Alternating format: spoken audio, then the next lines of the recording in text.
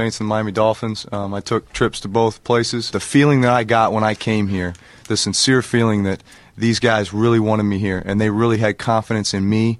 And obviously the issues with my with my surgery and everything else, I just felt like they had as much confidence in me as I had in myself, and that really meant a lot to me.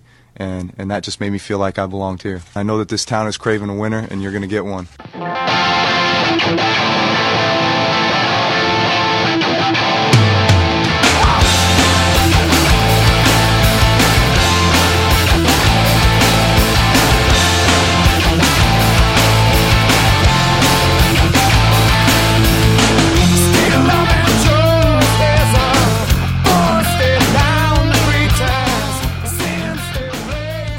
What is up? It is the Sportscaster Season 10, Episode 3. My name is Steve Bennett, currently safely quarantined in my home in North Tonawanda, New York. And it's great to be back with you. I had a little bit of a vacation with the family, was in Florida, and wanted to post an episode beforehand, decided to hold off. And then, of course, I got back, and kind of the whole world has crumbled around us. And I have two great interviews, so I figured now's the time. Let's get one out. And then I'm kind of curious, with everyone quarantined, are interviews going to be easier to get or harder? I'm not sure, but it's great to be back. We have a great show today. John Feinstein, the author of a great new book called The Backroads to March, will be our first guest. And then a really great hour and 20-minute or so long hang with Jeff Pearlman is second. We have a ton of information in the book club, and then I'll tell you all about my vacation and one last thing, if you care about that. If you don't, no big deal, cut us off there, because everything else will be done at that point. Before we get to the interview with Feinstein, I want to talk a little bit about what's going on, the coronavirus, an unprecedented situation where basically everything in the world really just about is canceled as far as sports goes. It's very disappointing. I'll say this disclaimer once, and we said it once in the interview with Feinstein. Obviously, there's more important things in the world right now than this podcast, but if you're listening to it, I assume you're looking to get away from that, so we're going to do that as much as we can as we go through this. Look, it's a bummer. It's a disappointment that Jack Eichel doesn't get to finish the season he had. At least at this point, it doesn't seem like he will. There's a rumor going around that the NHL may come back with a 24-team playoff. And, of course, the Sabres are currently in 25th place, so they would miss that as well, which is pretty funny. But, look, we're going to be without for a while. The NFL has started their league year in lieu of the collective bargaining agreement was ratified, so they have labor peace for 10 years. And free agency opened today. There's been a ton of moves. Drew Brees is coming back for another year with the Saints, so I'm thrilled there. That's great. We'll see if Taysom Hill or Teddy Bridgewater leave, one or both. I would assume Hill will be back and Bridgewater will be gone. That'll play out in the next couple of days. Will the Saints be able to free up some money to land a Jamie Collins type player? Will Von Bell be back or will he be gone? So a lot of questions to answer with the Saints. And, of course, whoever your team is around the NFL. Obviously, the Bills have a lot of cap space. Haven't seen them make a move yet. DeAndre Hopkins traded by Houston for David Johnson. So a lot of moves in the NFL. Maybe next time, for the next show, we can get a Lombardi or someone fun to kind of talk about everything that goes on in this first week of free agency. But, yeah, it's a bummer not to have sports. It's going to be crazy without them. I'm going to do my best to book a show, hopefully every week. Tammy is off work for the next 5 weeks, so doing the show should be pretty easy for me in terms of time, and I'd like to book one and do one every week for you guys who are looking for maybe some extra content since you're locked down. With all that said, I want to thank everyone who's listening, and I got two great interviews for you today. Lots of updates in the book club. You might have some time to read some books, and I got a few fresh ones for you in the book club, so we'll talk about that then. But let's get into this. Let's take a break, and we will be right back with John Feinstein.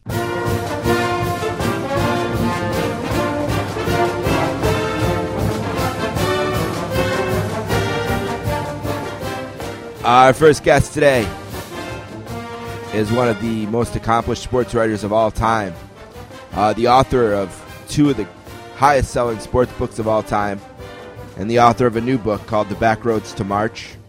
He's a Duke grad. He writes for the Washington Post, among other places.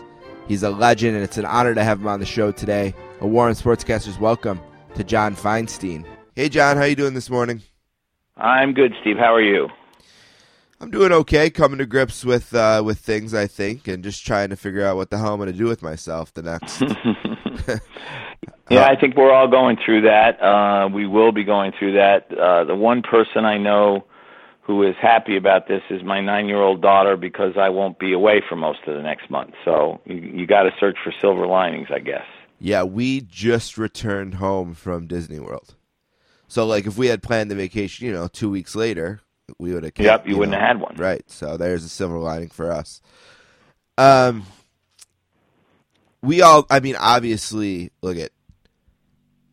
we're scared. We hope everything's good. Everything that is established. But we're talking about this book for a second. So I want to ask you this question. And I'm sure you've thought of this. How does this affect your book? As an author, you have to think of that. Sure. There's no tournament now. There's this major force and focus of attention on this other thing. I talked to Jeff Pearlman about, he has a Lakers book coming out, and I talked to him about what his thoughts were when he heard about Kobe Bryant. And of course we said, hey, Kobe Bryant passed away, and the same thing with this, horrible. But as the author of this book, what were your thoughts? What do you think? Well, the book is called The Backroads to March because we wanted it to come out as it did in early March, and to use the NCAA tournament as a springboard to tell the stories that are in the book about players and coaches and teams who aren't on the radar most of the time, aren't being screamed about by ESPN people and CBS people to a lesser degree. And Loyola Chicago and their run to the Final Four and how it affected the lives of everybody at the school, UMBC and their upset over Virginia 2 years ago and how it affected the lives of everybody involved, players, coaches, the entire school. Those are a couple of the stories that are part of this book, and they're key to the fact that these teams had success in the NCAA tournament. And a lot of the interviews that I've been doing since the book came out 10 days ago now have changed in tone over the last 72 hours for obvious reasons. Because this is the story in the country, because there isn't going to be an NCAA tournament. And so all the natural publicity that would come with the tournament being played and with Selection Sunday and everything leading to that is now changed. And I doubt it'll be good for book sales. I have had a lot of people tweet at me or say to me, hey, people should go out and buy this book. The reviews have been terrific, which is a good thing. Right. To give them something to do when there are no basketball games to watch over the next few weeks. And I love that idea. I hope people will do it. But obviously a lot of the publicity that would be attendant to the publication of the book, which, as I said, is why we published it now, isn't going to be there. And, frankly, it's disappointing, but my suffering, quote unquote, as a result of this is, on a scale of 1 to 10, about a 1 compared to the players involved in the tournament, people who are quarantined on ships, people who are going to lose huge amounts of income because of this. It will cost me some income, I'm sure, but it's, relatively speaking, I try to keep things in perspective. It's kind of minor. Right. Do you guys talk strategy-wise? Is it like, well, maybe next year for the tournament we'll put out the paperback and kind of do the publicity thing over again? Like, do you think of things like that at all, or? Well, it's automatic that paperback comes out about a year after the hardcover publication. So, yes, we'll do that. My guess is I'll add an epilogue or a chapter of some kind before the paperback that will talk about what happened and the fact that there was no tournament in 2020, and that a lot of the players and coaches I wrote about in the book who would have or might have been part of this tournament did not get that chance. The great example, because you raised a good point, the great example is Hartford, and they were going to play tomorrow against Vermont in the America East Championship game. Hartford's never been to the NCAA tournament. John Gallagher, their coach, has never been to the NCAA tournament as a head coach. And this was a huge thing for the school. They won on the road against Stony Brook to get into the championship game. And Hartford was part of the book because the America East and UMBC, as I said, were part of the book. And they actually played in maybe the best game I saw all last season. They came from 26 down in the America East semifinals to take UMBC into overtime and finally lost in double overtime. So here's this great moment in their lives that was taken away. And I spoke to John Gallagher right after the cancellation yesterday. I was writing a column for the Washington Post, and he said the hardest thing, it was hard talking to his players, he said the hardest thing was trying to explain to his 8-year-old daughter why they weren't going to get to play again when they hadn't lost. Because to her, your season stops when you lose, as it is to most of us. So I would imagine stories and anecdotes like that would be part of an extra epilogue that I would add before the paperback comes out next year. I think you're the perfect person to kind of put something into perspective for me and for the listeners. My brother was a D1 athlete, and I was talking to him yesterday. We were just kind of talking about everything, and he dreamed of being a D1 athlete. Like, that was his goal, his dream. He never really thought about pros. It was about playing college hockey and where he would play college hockey, and he got to do that, and he got to do it very successfully and win a national championship. And we stumbled upon this tweet from Cornell, who was ranked number 1 in the polls. Second, I believe, right? Number 1 in the polls and number 3 in the pairwise, which is big for the college hockey tournament. So just having an unbelievable year, and they just kind of tweeted this picture of the guys kind of around each other, and it was kind of like they had like a goodbye skate or whatever. And we were kind of talking about the seniors and that team and the unfinished business and all that. And I mentioned basketball. I said, think about, and this is what I want you to put in perspective. So think about a team like Dayton or San Diego State and the seasons they had, and how, like a team like Duke or Kansas, we know they'll be back next year, right? Feel terrible for the kids, maybe that on those specific teams. I'm not diminishing that, but the programs themselves, it'll come back around again for them. Can you put into perspective how rare, how much work it goes into for a backroads team like Dayton or San Diego State, or maybe another you want to throw out that I'm not thinking of? Well, yeah, it's a very good point. I look at the Ivy League kids, who Yale won the regular season title, but Harvard, who finished second, beat Yale twice. And the Ivy League tournament was scheduled to be played at Harvard. And the last 2 years, Harvard had to play on the road in the Ivy League tournament in the championship game, first in the Palestra against Penn, then last year at Yale against Yale. And this was their time to get a crack at it on their home court. And they'd beaten the one team that was seated ahead of them twice, and all of a sudden it's gone. And they are a senior team. They have, I think, 5 or 6 seniors on their team, and they're not pros. They're very good college players, but they're not pros. And all of a sudden, boom, it's over. And I think you know as well as I do that it doesn't matter where you go to school, whether it's Cornell to play hockey or Harvard to play basketball, or some of the places I went last year like Campbell and Longwood and Patriot League schools, Army. It's been an important part of your life for as long as you can remember, and then it just ends. I mean, we all know, and all those kids know it's going to end, but they expect it to end, frankly, on a basketball court. They hope it'll end with a win of some kind, but more likely it'll end with a loss. And there's sadness and there's disappointment, but you got the chance to compete. And I think that's what all these kids are being denied. And it had to be done. I'm not criticizing anybody for making the decision. It had to be done, sure. But they've lost the opportunity to compete, which is the thing that most athletes at any level crave the most. And it again, putting it in perspective, they're not the ones quarantined on a ship. They're not the ones who are going to lose income that they desperately needed during the month of March.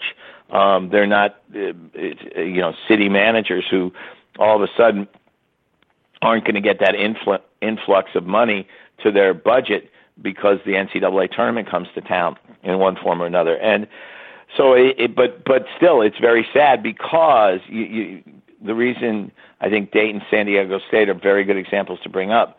Those are once-in-a-lifetime seasons for these programs. Right. Obi Toppin's not going to be back at Dayton next year. San Diego State won't be as good next year as it was this year. And like you said, Duke, Kansas, Gonzaga, the other power schools that were going to be in the tournament, they'll be back next year. There's sadness for some of their players too, especially the seniors, although schools like Duke and Kentucky don't have that many seniors. But even so, there is sadness for those guys. But there's more sadness, I think, for a school like Hartford that was trying to, as John Gallagher said, was 40 minutes away from its dream, playing in a championship game. Sorry? Hofstra, which is qualified. Right. Yeah, I mean, it was 2002 was the last time they were in the tournament. Jay Wright was the coach at the time. And again, Hofstra was a team I spent a good deal of time with last year researching Back Roads to March, and I know how much it meant to those players and how sad they were to come up one game short last year, losing the championship game to Northeastern. But at least they had the chance to compete. And this Hofstra team did the job, won the tournament, and now they don't get to go on to the NCAA tournament. Right. Man. You talked about how the book has been getting great reviews, and I was able to read 289 pages. I think I'm on chapter 27 or something. And what I was thinking about when I was reading the book was I think why it's being so well received is you kind of tapped into what made us fall in love with the NCAA tournament, right? Like, we all love the Final Four. That's great. Those games are great. But what we really love is that Thursday and Friday, the first weekend, and the buzzer beaters and the Cinderellas and the small schools versus the big schools and what that means. And like, that's the romance of the tournament, right? Like, that's the and I think that's what you tapped into in this book. That's what separates the NCAA tournament from any other major sporting event. You know, even the college football playoff, it's just power teams with huge budgets. I mean, you're not going to get you're not going to get VCU competing for a national championship, or George Mason, or Butler, or Loyola of Chicago. Most of those schools don't even have football teams, or if they do, they play D2 or FCS, but they don't play against the big boys. But in college basketball, to me, the two best weeks of the college basketball season are the week of the conference tournaments and that first weekend of the NCAAs. And I went to Dayton last year because I even though the way that the so-called First Four originally came about was disgusting because the power conferences didn't want to give up an at-large bid, so they sent two 16 seeds to play in what was then just one play-in game in Dayton. Right. But when I went to the First Four, it was amazing how much it meant to Fairleigh Dickinson to win an NCAA tournament game, to Belmont to win an NCAA tournament game, to North Dakota State to win an NCAA tournament game, and the disappointment of the kids on the other side of those games. And then, like you said, those first round games, Tennessee ended up beating Colgate last year in Columbus, but Colgate came from like 18 down to take the lead at one point. And Tennessee made a couple big shots at the end and hung up and won. And Rick Barnes, who was the winning coach, who was scared to death, said, this is what makes the NCAA tournament special, what Colgate just did. And the fact that they scared us to death. It was a 15 versus a 2. And, of course, the year before, that UMBC win over Virginia, the only 16 seed in 140 games to win a first round. And Ryan Odom's career will always center, no matter what he goes on and does, and I think he'll go on and do a lot, by the way, but people will always come back to the fact that he was the first coach to take a 16 seed to a win over a 1 seed. And all credit to Tony Bennett and his team for coming back and doing what they did last year, winning amazing. the national championship. Talk about getting off the mat. Absolutely. Yeah, good description. We featured a book by Gene Wojciechowski a long time ago called The Last Great Game. Duke in Kentucky. Yeah, about Duke. And I love that book. Amazing. And he was on it. We did this. Me and him did this. It was great. And I have great revere for that book. And I was thinking about that when I was reading yours, because I was thinking, okay, Gene wrote the great book that I love about the big guys and the finals. And I mean, I guess that was a regional final. But, about that, the top dogs. Two of the Blue Bloods. Right. And John brilliantly thought, let me write the book about that other thing in the tournament, the thing that's romantic, the thing that you write in the very beginning about one shining moment and how there's a little corniness to it, but despite that, there's like a beauty to it still, right? And that's sort of this, like it. Sometimes maybe there's a little corniness to saying a romantic thing about a basketball tournament, right? But there's a reality to it, and you really tapped into it well. And maybe I'm repeating myself or going back to you to ask you something you already answered, but I just really think it was brilliant that you tapped in on that. And well, thank you. Yeah. I appreciate that. And look, my background as a reporter is probably different than a lot of other guys. I started out at the Washington Post as a night police reporter, and then covered cops and courts, and found that you don't have to be rich and famous to have a story to tell. A lot of people who live seemingly ordinary lives have remarkable stories to tell. And I've followed that. I mean, I've been around the biggest names in sports. I've been around Bob Knight and Mike Krzyzewski and Tiger Woods and Tom Brady and anybody else you might care to name, John McEnroe and Chris Evert back in the 80s and 90s when I covered tennis. But I also think I have an appreciation for the struggle. And you talked about why people have reacted so well to this book. I think they understand the struggle. They understand, what it's like to be the underdog and what it's like to try to beat someone you're not supposed to beat. I wrote a book about minor league baseball a few years back. I wrote a book about the Army-Navy football rivalry. None of those kids were going to play in the NFL. I wrote a book about Patriot League basketball, and in many ways, this book is that book, The Last Amateur, is on steroids because it's national. It's not just about one conference. And I've never had trouble finding stories. What I love to do more than anything is find a story that nobody else is writing, nobody else is reporting or looking at. And the reaction I love most is when somebody who's read one of my books or read part of one of my books, whatever, is when they say, I didn't know that. To me, that's what reporting is, to tell people something they don't know, and that's what I tried to do in The Back Roads to March. And it's filled with those moments because, I mean, obviously I know that, Virginia lost was a UMBC, but I didn't know the story of that team.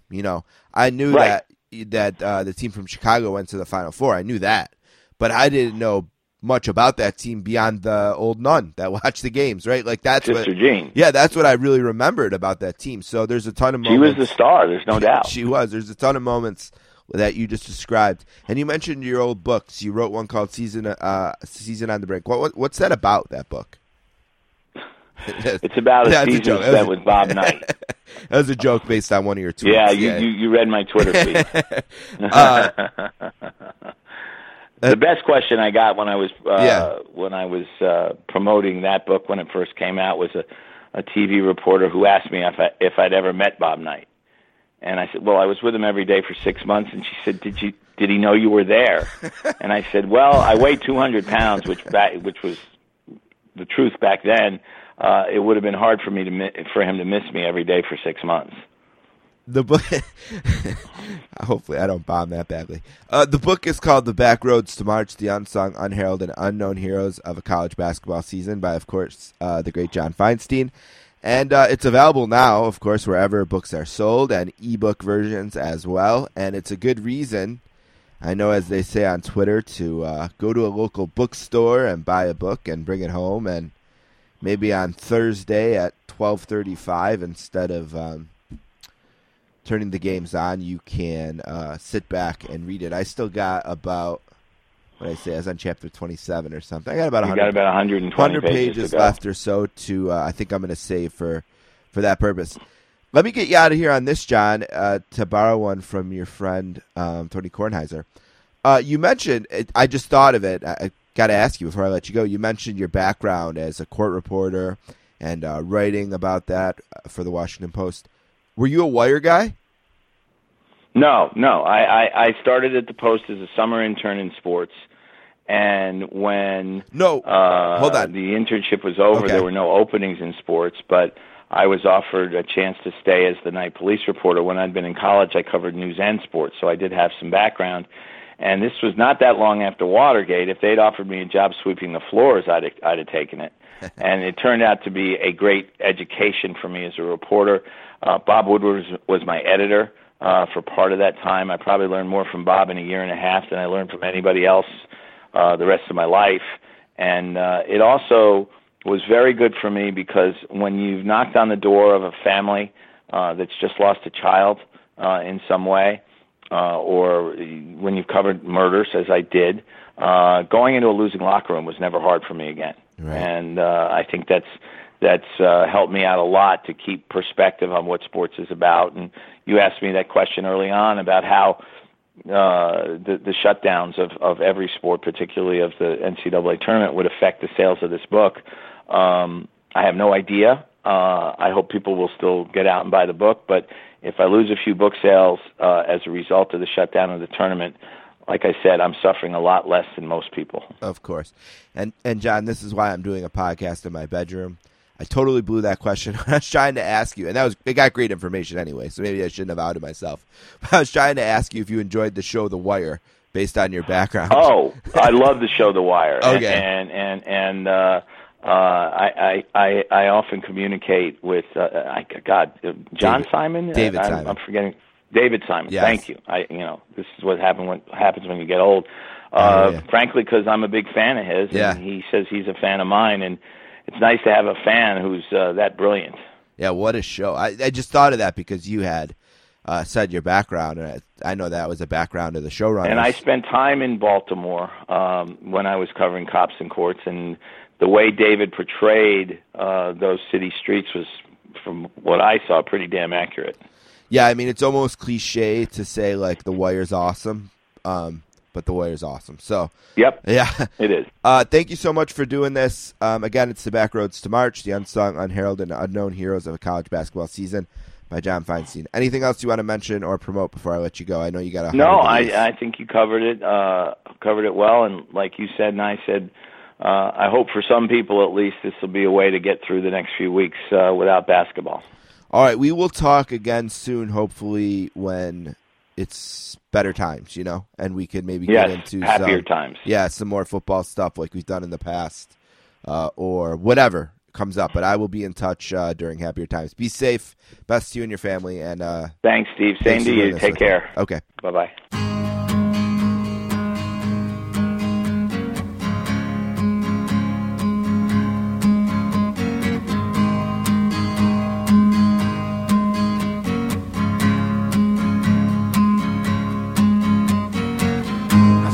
Tall, could have used a few pounds. Tight pants points, hollering out. She was a black-haired beauty with big dark eyes and points all her own, sitting way up high.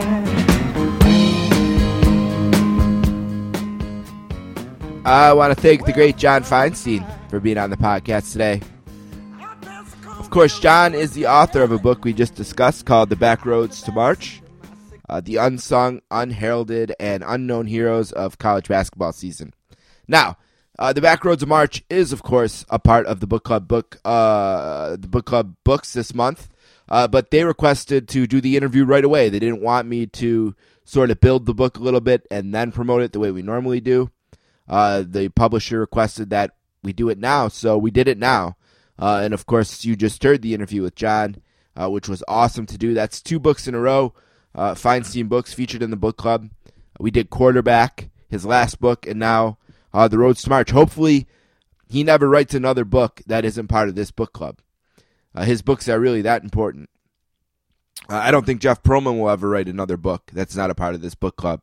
I don't think Jeff Passan, if he ever writes another book, wouldn't be a part of this book club. And there's a lot of authors like that. John Feinstein's now on that list. I do have a copy to give away. If you're interested in it, the email address is thesportscasters@gmail.com, and hit me up and I will get you a copy. Now, we have another book to announce as part of the book club book of the month, and it's a big one. And I mentioned last time in episode 2 that we're going to do a baseball book, and I think this is a huge get. It's by an author named Keith Law, who's the senior baseball writer at The Athletic. If you like baseball, you know Keith. He's never been on before. I can't wait to have him on. And his book is called The Inside Game, Bad Calls, Strange Moves, and What Baseball Behavior Teaches Us About Ourselves. I have an uncorrected proof of the book, which comes out in April sometime. And I'm going to have an opportunity to get a few of these to give away as well. When the book is printed, they're going to send me a few to give away to you guys. So again, the sportscasters@gmail.com if you're interested in The Inside Game. If I gave you a book before, that doesn't mean you need to be shy. I will, I'd love to give it to people who have been loyal to me. So don't be afraid to reach out if I've given you a book before. But I'm really excited about The Inside Game. It's from what I've read, I read a little bit on the plane. It's a really great, easy, kind of quick read. And look, I can't wait to have Keith on. Really, this is why we created the book club, right? Is to get John Feinstein and Keith Law on this podcast. Because a sure way to get someone on is to get them when they're promoting a book. Artie Lang would have never been on this show, right, if he wasn't promoting a book. And I was able to track him down. John Smoltz probably never would have been on. Trying to think who else would get it. Oh, Frank DeFord, the best example of that ever, right? A legend. When I am done with this show someday and someone says, what was great about it? I will say, I got to talk to one of the great sports writers of all time, and Frank DeFord, before he passed away. I mean, whew. And it happened because of the book club. So those are 2 new books. Another thing I wanted to mention was Blake J. Harris. His book is out in paperback. It's been out a year, which is crazy, right? Because we have been talking about how we have not really hooked up a few different times. We've been close to hooking up with him, and it didn't work out. But now that the paperback of his book is out, we'll definitely get him in. It's called The History of the Future, Oculus, Facebook, and the Revolution That Swept Virtual Reality. Wanted to mention that for sure, and I do have a copy of that as well to give away if you're interested. All right, so that's where we are with the book club. 2 books this month. The Back Roads to March, The Unsung, Unheralded, and Unknown Heroes of College Basketball Season by John Feinstein. We just heard the interview for that. And then The Inside Game, Bad Calls, Strange Moves, and What Baseball Behavior Teaches Us About Ourselves by Keith Law, the senior baseball writer at The Athletic. He's also a senior writer about baseball for ESPN Insider. He was a special assistant to the general manager for the Toronto Blue Jays, and he wrote for Baseball Prospectus. So, a stud. That's the book club update. Now, in a second, we'll take a break. We'll come back. Jeff Pearlman, great fan of the show, friend of the show, of course, is on with me. It's a long interview. It's a hang. And I thought about cutting some of it and decided, no, I'm going to leave it as is. We recorded this probably a month ago now. Maybe a little bit less than that, maybe 3 weeks ago. And we get into the virus a little bit before it's the thing it is now. There's only like 5 or 10 minutes of politics in the very beginning, and then we kind of turn away from that and we get into the great part about this interview, which I'm really excited for you to hear, and that is how the death of Kobe Bryant is going to change or affect the book that he has coming out in September about Kobe Bryant and the 2000 Lakers, that era with Shaq and Kobe. He's got some amazing stuff, and you're going to love this. If you like this show, I assume you like when Jeff and I talk. And we did it for a while this time. He even almost gets pulled over, and he's telling me I'm going to have to cut it. Then it's not him, so he says we don't have to cut it. I say I'm going to cut it. I left it. It's a fun listen. After that, I'll be back. I'll do some plugs, and we'll do one last thing. I'll keep that short. But I think you're going to love this. So sit back, enjoy. You're quarantined anyway. Let's take a break. We'll be right back. Our friend, Jeff Pearlman.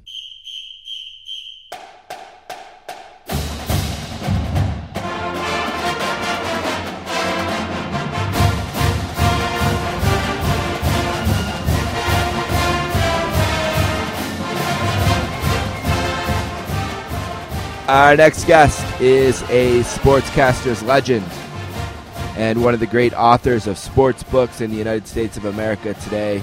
He's a good friend of the program, and he's making, I don't know how many, but a lot appearance on the show today. A warm sportscaster's welcome to our friend Jeff Pearlman. What's up, Jeff? How you doing, buddy? I mean, I'm in the middle. I'm driving from Arizona to California, and it's like a 6.5-hour drive. So I'm getting a little punch drunk, but overall I'm okay. What is your limit for cars? Like, what is the tipping point where you're like, no, I'm flying? Oh, I love driving. You I do? can drive all the time. Love. Driving is my favorite.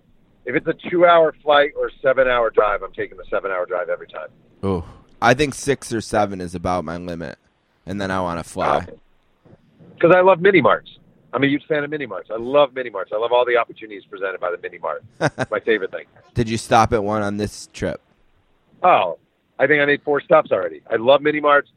I bought my dad I was at a stand in a tiny town in Arizona, and there was the Donald Trump 2020 stand.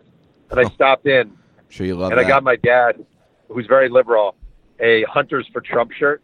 Oh, he'll love that. Yeah, he'll think it's funny. So, and I actually had a nice conversation with the guy. You know, he didn't love. I don't think he was like, cuckoo for Cocoa Puffs about Donald Trump. I just think he hates the Democrats. Right. And but it was, I like those conversations. I think there's a lot of Republicans like that, who kind of are like, especially in the beginning of his first term, when it was, when there was control of the presidency and the Senate and the House, like, man, this is such a great opportunity. I wish we had a more seasoned and skilled politician who wasn't quite as polarizing and maybe would have been able to, get a little bit more conservative legislation through at that time. But he's a pretty skilled politician. I will say that. I can't stand him, but he's a skilled politician. He's very good at, he's very good at using the things that are said about him to his advantage. He's really skilled in that way, and obviously he has used social media really to his benefit really well. And one thing I'm surprised about most with him is when he was elected, I wasn't really convinced he was a conservative. For my whole life, I knew him as a New York liberal and, a friend of the Clintons. And but he has governed relatively conservatively, which was a kind of concern of mine. Well, he governs to, I'm not saying this snidely, he governs to Fox News. I actually think, and probably wisely if he doesn't care. I don't think he cares either way. Like, do you think Donald Trump actually cares pro-life, pro-choice? No. Come on. Not passionately, of course not. Do you think he cares? Do you think he ever prays? Like, do you think that guy, no. But he knows who's buttering his bread.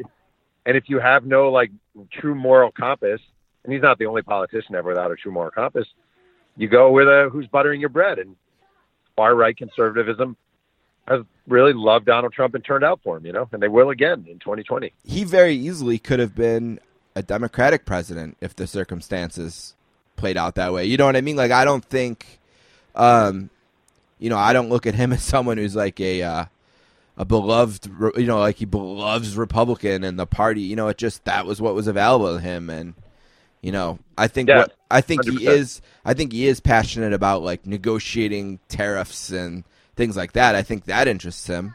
But yeah, but do you think he understands? Do you think he understands the intricacies of it? Because I think he likes to negotiate. He likes to be seen as a deal maker. Yeah. But even the other day on Twitter, he was trying to explain the intricacies of tariffs, and he got it wrong. So I'm not so sure. I think he likes being known as a deal maker, and I don't think he's very. I just don't think he's very intelligent. I just don't. I think he's a marketer, not a deep thinker. Yeah, I don't think he's a genius. You know what I mean? I think I'd probably do better than on the SATs than him. Yes. You know what I mean? Like, I I don't feel like he's superior to me or to you or to most people I know intellectually. No. He's a great marketer. He's Yeah. one of the best marketers we've ever seen. Yeah, He's a brilliant marketer. He's fantastic. And I know I told you this before, and I'm going to turn this into a question for you. When in the 16 cycle started and that first Republican debate, there was 16, 17 people on the stage. I remember my brother and I wrote a ranking on who we'd want to get the nomination from 1 to 16, and he had him 15th and I had him 16th. And funny. And I was wondering when I was watching the first Democratic debate or two, how do Democrats rank these guys? And I love that question. Love that question. Yeah, who did you have? What was kind of your pecking order at the beginning of the cycle? Are you talking about the very beginning? Yeah, at the beginning of the cycle when there was truly a huge range of people on the stage. Because eventually those 16 Republicans got down to 4 or 5, just like now. Yeah, right. The Democrats are down to 4 or 5. But at the beginning of the cycle, how did you? Was there what was the hierarchy for you? I had a weird one. I don't remember all whatever. Right. Yeah. Just kind of generally. You don't have to rank all 16. I had Jay Inslee as number 1 as my favorite. Okay. I barely remember him. I know he's barely there. I had Biden number 2, which was a huge mistake. I had Warren number 3. I still like Warren. I had Bernie the same place you had Trump. Right. And I still have Bernie the same place you have Trump. Right. I think he's a bad candidate. Yeah. And then in between, I fluctuate a lot. I was very high on Mayor Pete, then I wasn't high on Mayor. I love Kamala Harris, but the problem is, it's the same always with everyone. Everyone has a hole. All of them. I thought Cory Booker, in hindsight, I don't know what they did to Cory Booker or what Cory Booker did wrong, but I thought he was probably soup to nuts the best candidate they had.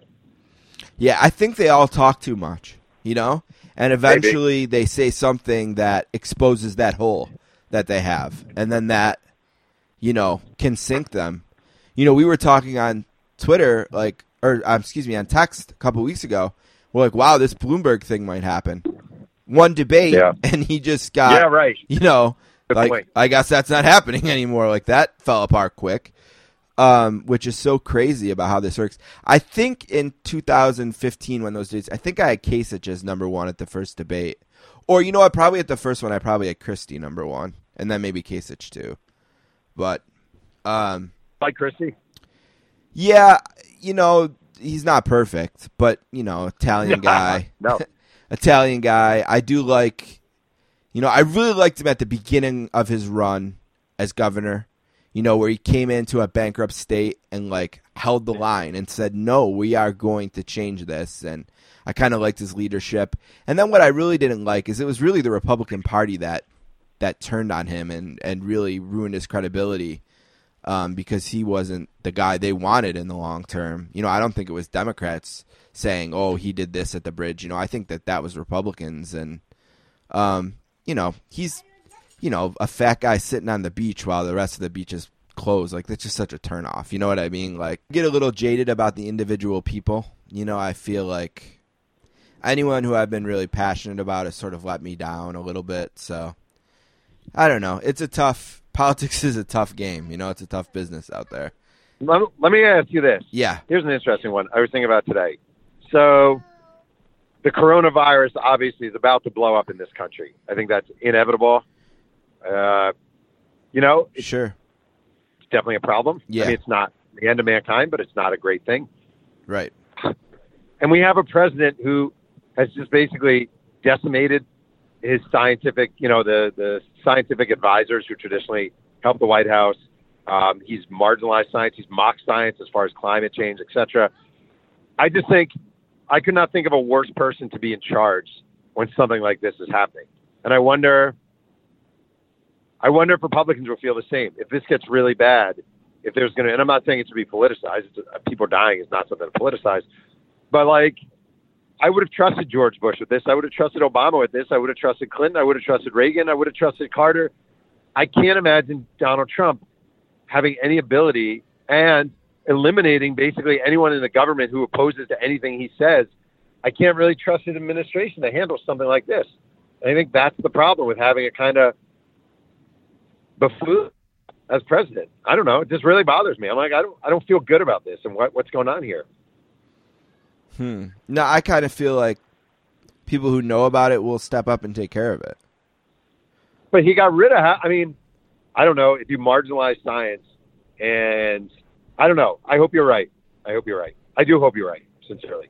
Yeah, no, that doesn't scare me. I think something like that, I mean, if it's a failure you can't have. I mean, you can't have it turn into the plague. You know what I mean? He already diminished the impact of it and said, don't worry, spring will come and warm weather will take care of it. You know? Like, yeah, but is that an honest opinion, or is that something you say to try to calm people down, calm the base down? He's the president of the United States. Mm-hmm. He's not. It's like when he pretended what the path of the hurricane was with the marker. Like, your job isn't to lie to make people feel better. But is saying that spring will come, and is that a lie, or is that a? He doesn't even know. Yeah, it actually is a lie. Warm weather doesn't take care of this in and of itself. You actually have to have medical professionals taking care of the problem and nipping it and quarantining as many people as possible. Well, we talked about him not being incredibly smart by both of our opinions. Does he know all that for sure? I mean, you have to know that to lie, right? Do you really? All right. He makes. I just don't see that as a lie. Having information. I just don't see that as a lie. I just see that as but think about a meaningless comment. But I'm done with this. Not with you. I'm done with the whole look. All right. He made a map and he drew in Sharpie on it so it looked like the path of the hurricane. All right, big deal. And all right, he doesn't really understand coronavirus and the implications, and he probably hasn't consulted with the right. But it's all right. He said, blah blah blah. All I hear with this guy is this stuff. And meanwhile, from Bush's response to Katrina to Obama and Afghanistan, we put so much weight on everything those guys did, from how they dressed to how they behaved, to Bush mispronouncing nuclear, to Obama wearing a beige suit. It all carried a weight. And maybe it shouldn't have. Maybe you can make the argument it shouldn't have. But nothing this buffoon says nothing ever sticks to ruffles. Him. No. Nothing. Yeah. Because it's unbelievable. I've never seen anything like it. Yeah, it's baffling. Yeah. Yeah, nothing sticks to him. That's why I thought strategically, impeachment was horrible. And yeah, I think that was proof correct. I mean, you impeach the guy. Maybe you just do it because it's the right thing. Maybe you try doing the right thing. That's not about that.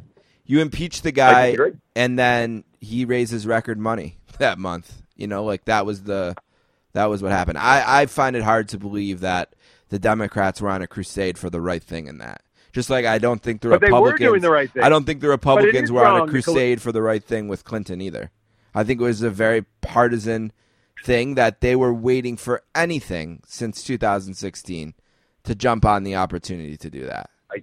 I just strongly disagree. And if he wins again, they're going to try again. Yeah, but all right, he literally withheld government money from a country, from a obviously a foreign entity, government, in order to receive dirt on a political candidate. If that is not an impeachable offense, and you cannot tell me that if Obama did the exact same thing, the Republicans wouldn't have gone after him. You can't say it because you're not even saying. Well, I said it was partisan. I'm sure if the Republicans had a chance to make a partisan play out against Obama, of course they would have done it. They never tried to impeach him. And I think that was smart they didn't. I think it would have been horrible. But there was nothing to impeach him on. That's the whole thing. The Democrats never tried to impeach Bush. There's nothing to impeach him on. Yeah, fair enough. I thought that was pretty weak. I didn't see the phone call. I read the transcript. I don't know the timeline. I just didn't think the burden of proof was on them. They never proved to me that it was this incredibly impeachable thing, and nobody cared. Yeah, but the White House wouldn't allow the people they needed to testify. Well, why didn't they testify in the House? Why didn't when the Democrats? They wouldn't allow. Half those people were not allowed to testify in the House. Why not? The Democrats were in control of that. How did they lose that battle? Because the White House blocked access. The White House blocked access to their witnesses? Yes. They said, we are not allowing them to testify. And then they didn't testify. Oh, that happened in the Senate. I don't remember that happening in the House. No, in the House also. And then they said, what are you going to do about it? And there was nothing they could do about it. No, you're making me mad. Don't make me mad. No, I'm not mad at you. I can't relitigate impeachment. It was a mistake to do it. I don't know. It backfired. If you believe it was the right thing, as I do, then you believe it's the right thing. And if you think it was just a political stunt like you do, then sure. So I don't know. We can agree to disagree. Yeah, fair enough. And I think that it's going to be too bad for people like you if Bernie Sanders is the nominee, because I just don't think he's electable on a national scale. I think it's a mismatch, and I don't think that Donald Trump is that powerful versus many other people on the other side. I think he's the worst case scenario for Democrats. So it's funny. I had on my podcast this week Joe Walsh, who ran. He's a Republican congressman who was actually running against Trump, and he got nowhere, but he was running against Trump. Mm-hmm. And I hated Joe Walsh. Blocked him on Twitter, screw you, blah, blah, blah, a lot of back and forth. And then, I agree with him on almost nothing, but I really respect the guy because he just thinks Trump is an aspiring demagogue and a buffoon and blah, blah, blah. And he just, I don't want the Republican Party going this way. And he sees a path for all of the Democrats to win. My problem with the Bernie thing, I agree with you 99%. You hear a lot of, look, nobody thought Trump could win either. And that's an argument that can be made. Right. Fair. But that's like saying, I didn't think David Wells was going to throw a no-hitter on that day. Right. That doesn't mean you're going to throw a no-hitter today. Right. David Wells threw a freak no-hitter against the your odds still are so Trump was a fluke of nature and a freak of nature, and everything went weird and wild. And I don't know. I kind of agree. I think Sanders could win. Right. But do I think he will? No. And I think of the candidates, I think he has the biggest uphill battle, especially if he's going to throw Florida away with this Castro stuff. The best way for a Republican to win the presidency is to win Florida, right? I mean, that's been huge in every Republican victory, since Reagan had the landslide. Since then, Florida's been so important. And he's going to throw, if you can't win Miami, you can't win Florida. And he's going to lose Miami if he's still running around talking about Castro like this. So this is what bothers me. So I am a very, very liberal person. Very, very liberal. Yes, very liberal. Extremely liberal. I am AOC level of liberal. I truly am. Mm-hmm. But I am also a pragmatist. And politics is not a win-all game. It's never been a win-all game. You can't get everything you want in politics. And it feels like Bernie supporters, Trump supporters, love Trump in many ways because he was just screw you to everybody. And they fell behind like that, which I understand. Bernie supporters like Bernie because he's fighting for everything they believe in. And there's no but we can be a little more moderate here. None of that. And the problem is you just can't. The reason Obama won, the reason Bush won, the reason Reagan, these guys came across as appealing to people other than a base, and they were able to pull a little from the other side. And Bernie Sanders doesn't do that. He just doesn't do it. And it's a really hard platform to say, I'm raising taxes on the middle class. To say that, your next line is, well, you're going to save money in the long run, but people are out. They're not listening. They're tuning you out right after I'm going to raise your taxes. You know what I mean? Raising the taxes when he said he didn't cost Bush against Clinton, right? And I just think it's just a really bad plan to be saying, look, Ed, I want to do this, and this, and the way I'm going to do it is raise taxes, on the middle class as well. I don't know. Well, what's tough about it is, all right, so you can attack Trump successfully. Yes. I'm saying the rich have gotten richer, the wealth gap has increased. He's vulnerable. He has not been a good president for the middle class at all. You can do that. You can say, look at this tax cut. It was a ridiculous blah blah blah. So whether you agree or not, that's the point you can make. Right. He's vulnerable there. Yes, very. Yeah. But when you then come back and say, and I'm going to raise taxes on the middle class, everything you just said about Trump gets drowned out. Right. So it's tough. Yeah. But the Democrats are all flawed. They're all. Well, every politician is flawed. I know. Yeah. But if my goal right now was to win, you're going to disagree with this 8,000 times over. I would cast and it's not going to happen, but I'd be Elizabeth Warren at this point. I would just take the shot with her. Well, I think, if I was you, my goal would be who can get this nomination that will beat Trump. Yes. And I think the person who has the least chance to do that is Bernie. I agree. So, I agree. I'm not saying he could never win, because we've seen the greatest upset of our lifetimes just the last election, right? So I'm not being an absolutist here. I'm just saying in terms of percentages of chance that he would win or she would win, I think Bernie has the lowest on that side. I would say Bernie is a lot of those candidates are 50-50. Like if you put Biden with all his flaws. Totally 50-50. 50-50. Yep. If you put Warren in, I'd say 45-65, 45-55 Trump. Fair. Sanders feels like 25 to 30%. Yep. I agree. Okay. Yeah. Yep. And especially I think that the Florida thing would be crippling for him. He's going to lose Florida. Right? So that means if Trump can focus on Ohio and almost guarantee it right there. Yeah, I feel like I never felt great about Florida for Sanders. I think but it's hard. Yeah, it's hard. The one thing he does have. I mean, he has this enthusiasm. I mean, people turn out for him. Well, kids love him. Say that. Right? Kids love him. And young they will. people And love him. Can you get them to vote, though? People who never vote. Right. Can you get those kids to vote? Yeah, that's the challenge. Maybe. Yeah, because kids do love him, and he gets young kids, really passionate. But historically, they don't vote. So the challenge is, can he get them out to the polls? I have no idea. I just don't know how this happened. I don't know how we ended up. We had some really interesting candidates. Beto, for all his flaws, was an interesting candidate.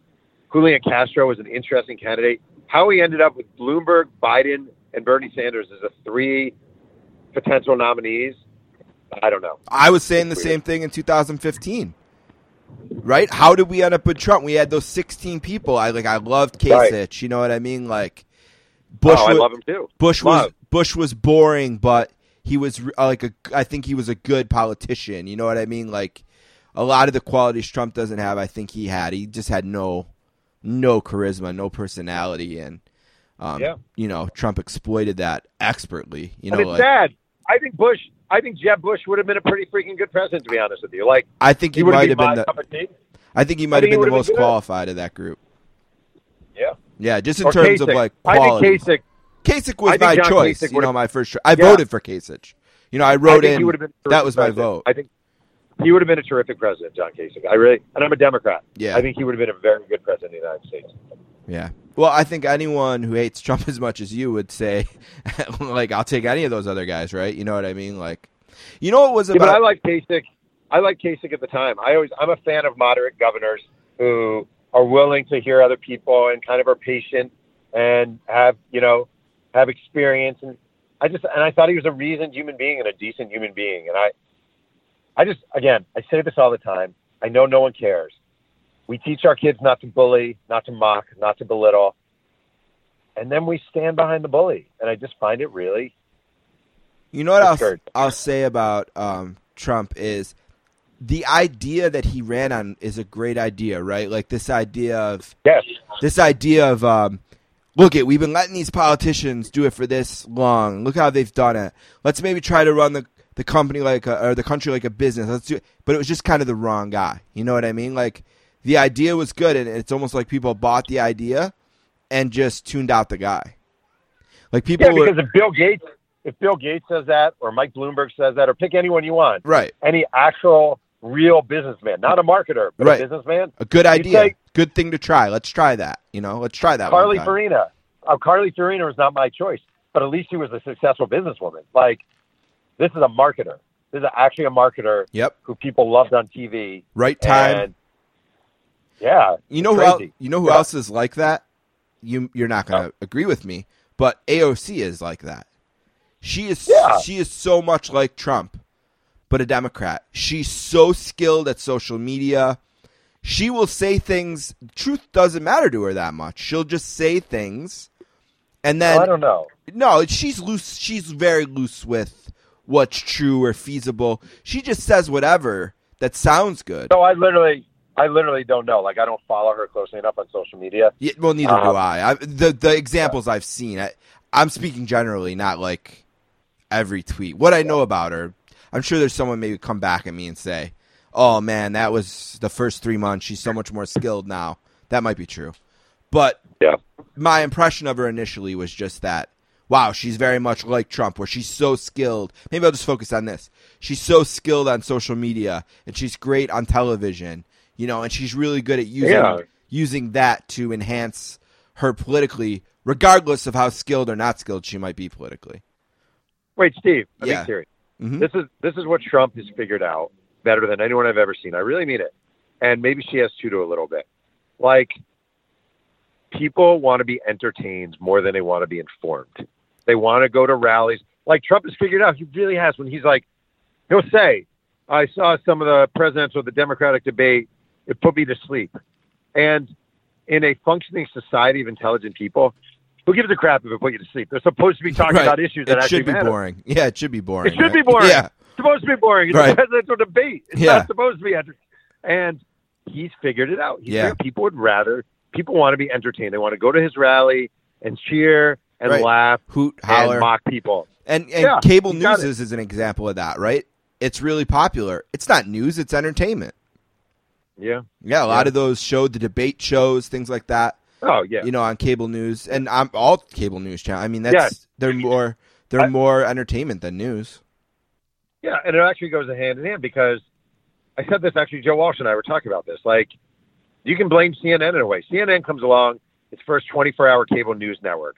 And the original idea was, all right, it's going to be news 24 hours a day, news. But there isn't enough news to go around over 24 hours. Right. So what do? Let's give them opinions. Let's give opinions. We're going to tell people what they should think and what we think. And now it's so little news, and it's almost all people telling you what you should think.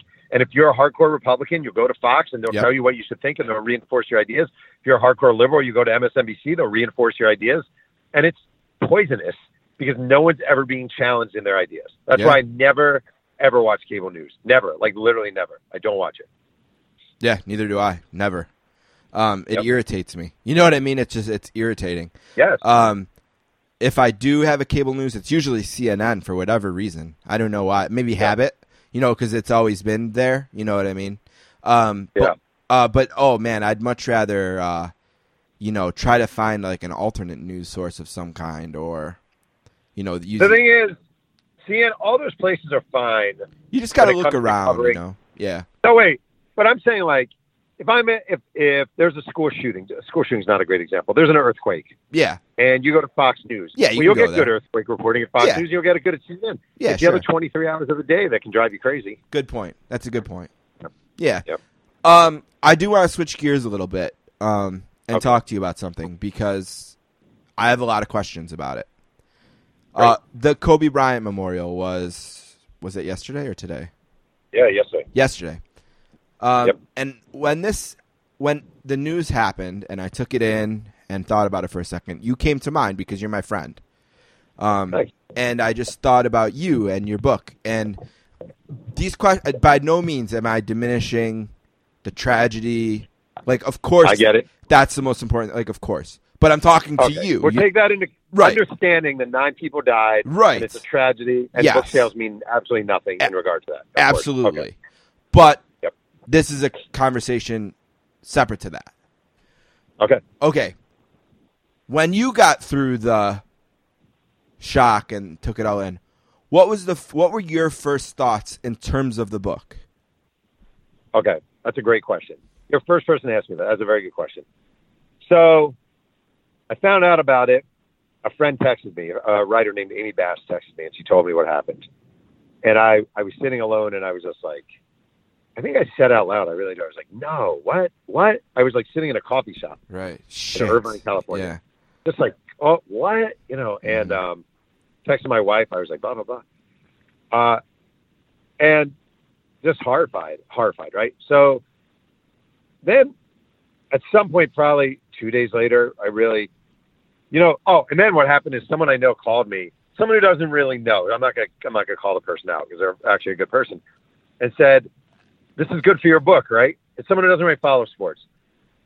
And I was like, I don't know. I don't care. That's right. Too quick. Too soon, maybe. Also, like, I never want to have that conversation. Like, I don't care. Like, it's not good for my book because it's not good. Like, It's not good. So I don't care I would rather those people be alive and this book not exist. Oh, absolutely. Absolutely. Obviously. Yeah. Right. So, but I said at some point what I sort of decided, I talked with my publisher about it, is that I needed to write a prologue, a new prologue or an author's note at the beginning of the book. Mm-hmm. Because, I went through the backlash of Walter Payton, of Sweetness, when I wrote that book and it came out, and people just saw an excerpt in Sports Illustrated. And it was about his later years and infidelity and depression, etc. And the backlash was fierce. Totally unfair, too, but okay. It happens. And This book is about the 96 to 04 Lakers, where Kobe was not the most likable figure. And it's not an overly sympathetic view of Kobe Bryant, because it's him from ages 17 to whatever, 28, 29. And he just was 25. And he just was a different guy. He was young and immature and kind of insensitive. So I just thought I wanted to put up front, listen, this is a period of development in this guy's life. Like, I just found out he died. I'm beyond devastated. And I just kind of want to make it clear that this is not an entirety of Kobe Bryant. Like, the Kobe Bryant you're reading about here is not the Kobe Bryant who you saw later on with his daughters, with his wife, coaching on Kimmel, on Fallon, blah, blah, blah. Like, I just kind of wanted to make that clear. Not so much, it sounds like a protective device, and I think my publisher probably thought of it that way, and that's fair. It was almost like sometimes people need to be reminded that a book, especially a time period book, is just a sliver of someone's life. It is not who they are incomplete. And if you walk away from this book and think, God, Kobe Bryant, what a blah, blah, blah, you're not understanding that it was just a developmental stage in his life. And I don't want people to think in his death that I'm sitting here saying this is a horrible human being and screw him, because that's not what I was saying at all. Did they ever ask you or say to you or float the idea of getting this out quicker? So interesting. We actually talked about having it come out later. Later, okay. Not quicker. All right. So it's coming out in September. Mm-hmm. And I did not ever want to be the guy who rushes a book to capitalize on someone's death. You're not that guy. There was a book. It's funny. I was in the bookstore. I was in a Barnes & Noble. I think it was 8 days after Kobe Bryant died. And there was a book called Remembering Kobe with a foreword by Jerry West. And I looked at the book and I was like, this looks familiar. And I went back home and I realized there was a book originally called, I think, Guarding Kobe or Facing Kobe, that came out maybe 6 years ago. And in between the time Kobe died, it had to be within 3 days of Kobe dying, they thought, here's a great idea.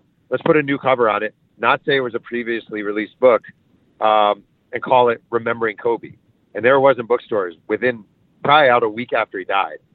And I just thought, who wants to be that person? Is making money that important? I just don't want to be that guy. So I never ever would have considered moving it up, not at all. And they talked about moving it back just because there's a worry about the sensitivity of it all, and you don't want to. Yeah, it's an emotional thing, especially out here. You feel it still every day. So ultimately, we just decided to keep it as is, which I agreed with. Well, let me ask you this. One thing that we always talk about, you and I have talked about it a few times, is how you write these books. It's incredibly isolating. You're by yourself. It's intense. And then it comes out, and you get to come out, and you get to talk about how proud of it you are, and you get to promote it, and you're on all these shows. And I was thinking about that and thinking about you and thinking, man, I wonder if this kind of ruins that for Jeff a little bit. Will he not be able to kind of celebrate this book in the same way that he has the previous? Do you feel like there's kind of this wet blanket over top of it, or maybe black cloud over top of it, that is going to kind of diminish the experience for you a little bit? So if I was if I were a PR, if I were all about PR, I would tell you that that's ridiculous. And I'd say no, because I literally would say, I know the line I would use. I would say, no, because it's a celebration of who he was in the time period and blah, blah, blah. It'll be great and blah, blah, blah, blah, blah. But I'm not very so good. I'm a good marketer, but I'm not a dishonest one, I don't think. And factually, it's not, if it come out and he was alive, it'd be, first of all, I'd be wondering if he was going to respond to it. and wondering what he would say and if he would read it. Same with Shaq, same with Phil, same with all those guys. People would be asking me about, the relationship between Shaq and Kobe and how it's portrayed, and do I think Kobe has grown and learned from it? And I would have been able to say, yeah. And look at him now. And I mean, even now, like talking about this, it sucks. Right. I still always get excited when a book comes out. I'm sure I'll be excited when it's coming out. But it's, someone asked me, a friend of mine, a writer named Eric Sherman, who I've known for years, said he wrote on Instagram the other day, he wrote, "Is this your most highly anticipated book?" He was asking that in a very nice way. And I don't even, in a way, it feels like my least, because for me, it is like every book release is like I can't say it's like the birth of your child, but it's like a bar mitzvah, or like a wedding where it's really exciting and celebratory. And this feels, maybe it'll feel better in September, but right now it's just such a sad topic. That's a little hard for me to be all, yippee-hoo about. Now, I know you told me you didn't talk to Kobe about the book. Did you talk to Shaq or Phil? I did. You did? I did. Yeah. I got 8 hours with Phil in Montana. I got, I don't know what, hour and a half, 2 hours with Shaq in Atlanta. And they were both great. So, yeah. I'm really looking forward to reading it. And to be honest, I was not looking forward to reading Showtime because I'm not a big basketball guy. You know what I mean? But in a way, the tragedy for me, who would have been coming at this kind of as a casual reader of the topic anyway, and really only reading it because, this guy that I have a relationship with through this podcast and the internet, and, we text and stuff like that, I'll always read what you write. But now, I don't know, like, there's just kind of a new interest in it. I want to know more about Kobe, I guess. You know what I mean? Yeah, he's fascinating. Yeah. He's really fascinating. This is one thing people are not really talking about yet, understandably, but I do think is a fascinating thing, is name any public figure who had the sort of downfall he did in 03-04 with Colorado and was able to bounce back from it. Name any public figure who had that level. That's a tough one. Yeah. Name anyone. I mean, I can't think of one off the top of my head. No, first thought is O.J. Simpson, but he had no comeback whatsoever. None. Yeah. Michael Vick, not the same redemption, because he was never at that. He was never Kobe's level as an icon or even as a player. Right. So, yeah, I mean, Vick is probably the closest because he's had a pretty nice return and he's a commentator and he seems like a good guy who would learn whatever. But it's very. I mean, think about John Edwards talking politics. Right, with his wife. Yeah. Those kind of things. Gary Hart. Those kind of things happen. You're gone. Like you're done. And his return, not only his return to the basketball court, not only his return as a beloved Laker, but him actually becoming the girl dad hashtag. Right. It's unbelievable. Yeah, so it's crazy. This was something I was thinking about in the days after. When someone would, I think Bob Costas, obviously Oprah's friend, I can't think of her name. Gail King. Gail King, yeah.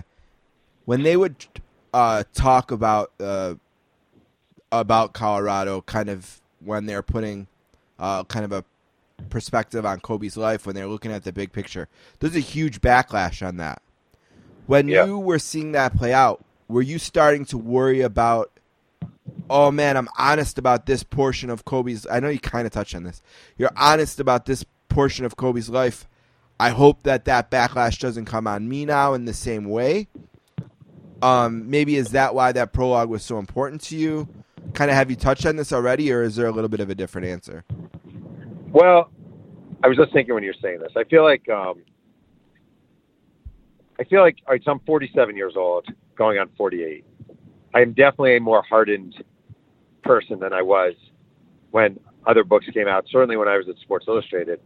And I do feel like the John Rocker story, the Walter Payton book, those two experiences in particular, where I faced some huge, huge uncomfortable backlash,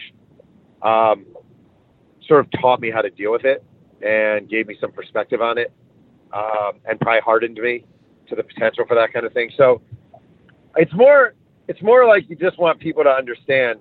Like I really just want people to understand it's a sliver of time in his life, mainly because it's important to understand it's a sliver of time in his life, not because I'm overly worried about whatever, ugly tweets or hate letters or whatever. I mean, I can come with every book, and they'll probably be a little more severe with this. But I also think, you know what, I said this to my publisher. I learned with the USFL book a lot about marketing a book, and I probably said on your show, like, I kind of marketed that book truthfully as the book nobody wanted that I had to fight for. Right. I must have said that a million times because it was the book nobody wanted that I had to fight for. And I felt like people actually responded to that and kind of respected that. And I feel like it is okay to talk about this and talk about the weirdness and discomfort of having a book come out that isn't a particularly flattering portrayal of a subject and he dies.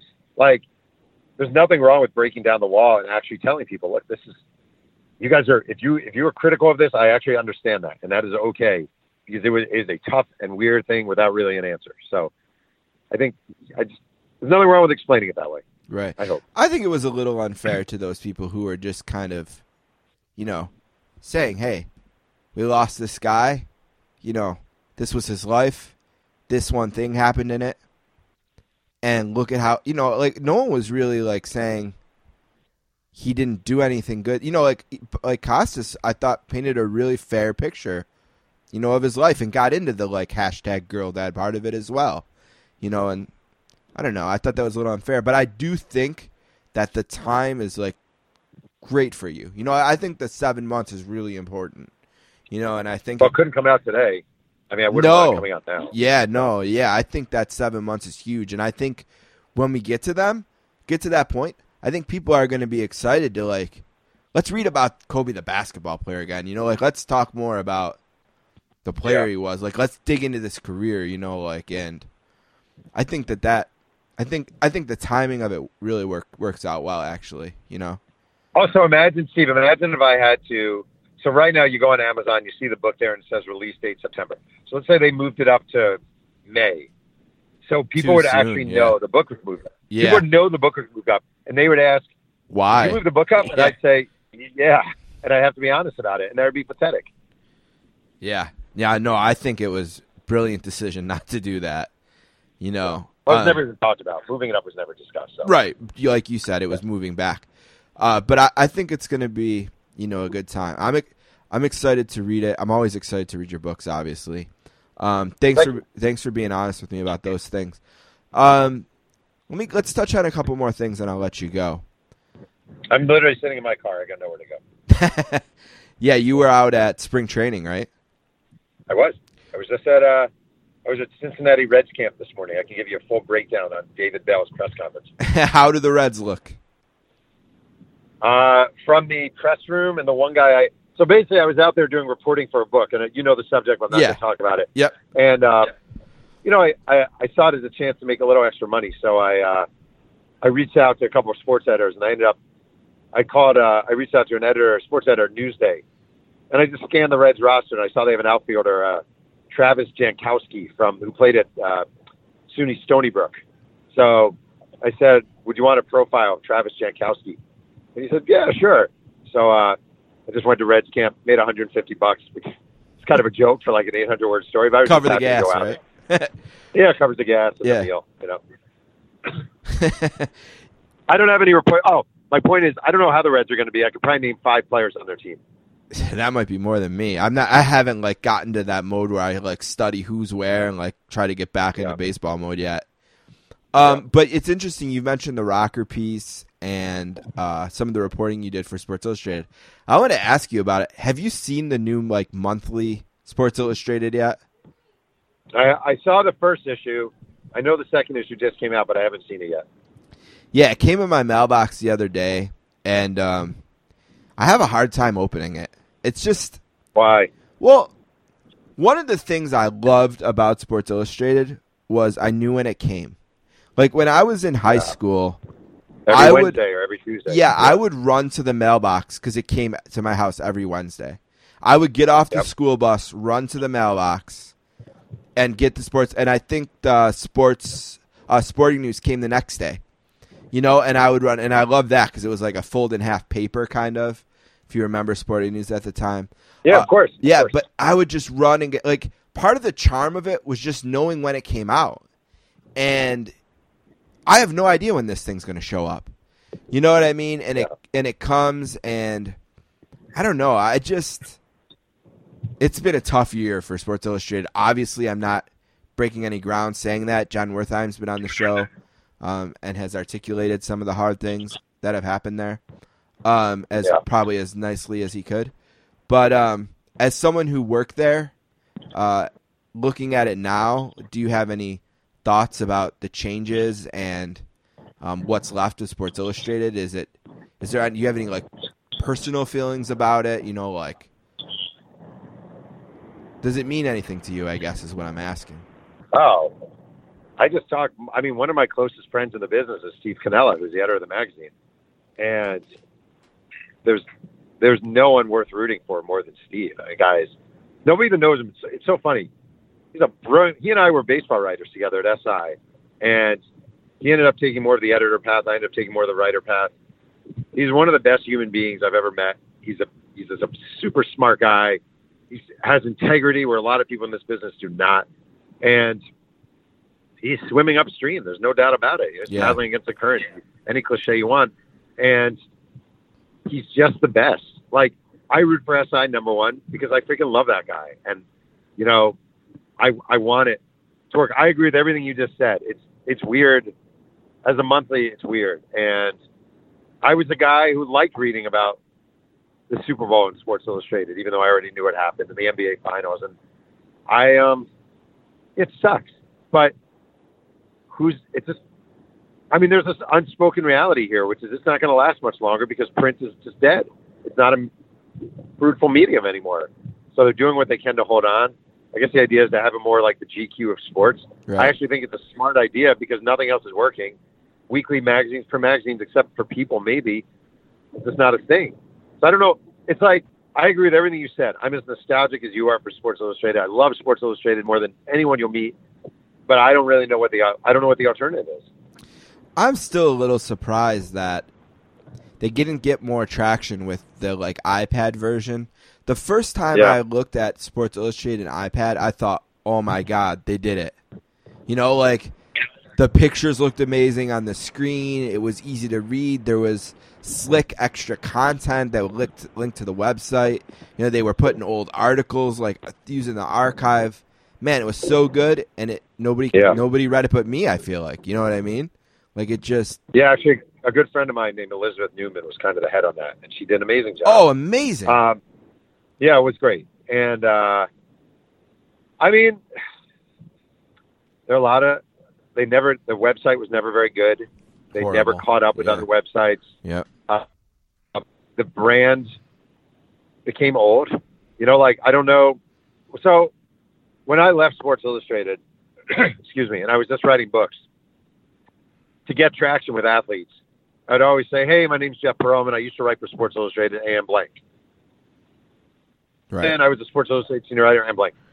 I can't think of the last time I said that. And I would use that still today if it had traction. But I don't think, I wrote about Travis Jankowski, Cincinnati Reds 28-year-old center fielder. I don't think I ever read a Sports Illustrated in his life. He certainly doesn't have a emotional attachment to it. It's just a different era. The brand name Sports Illustrated never figured out how to stay hip and young and vibrant. I mean, I remember when ESPN the magazine started, and they were having ads with like Steph Marbury, and it was cool and hip hop and whatever.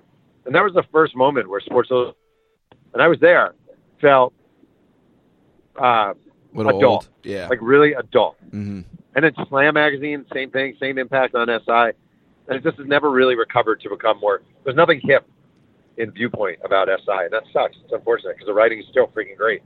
You might find this kind of interesting. When I started this show in 2011, it was really Sports Illustrated that like that's how I got traction, because I figured out, I'm no genius, but I figured out that if you knew one person's email at SI, you knew everyone's. SImail.com. Yeah. So I took advantage of that, and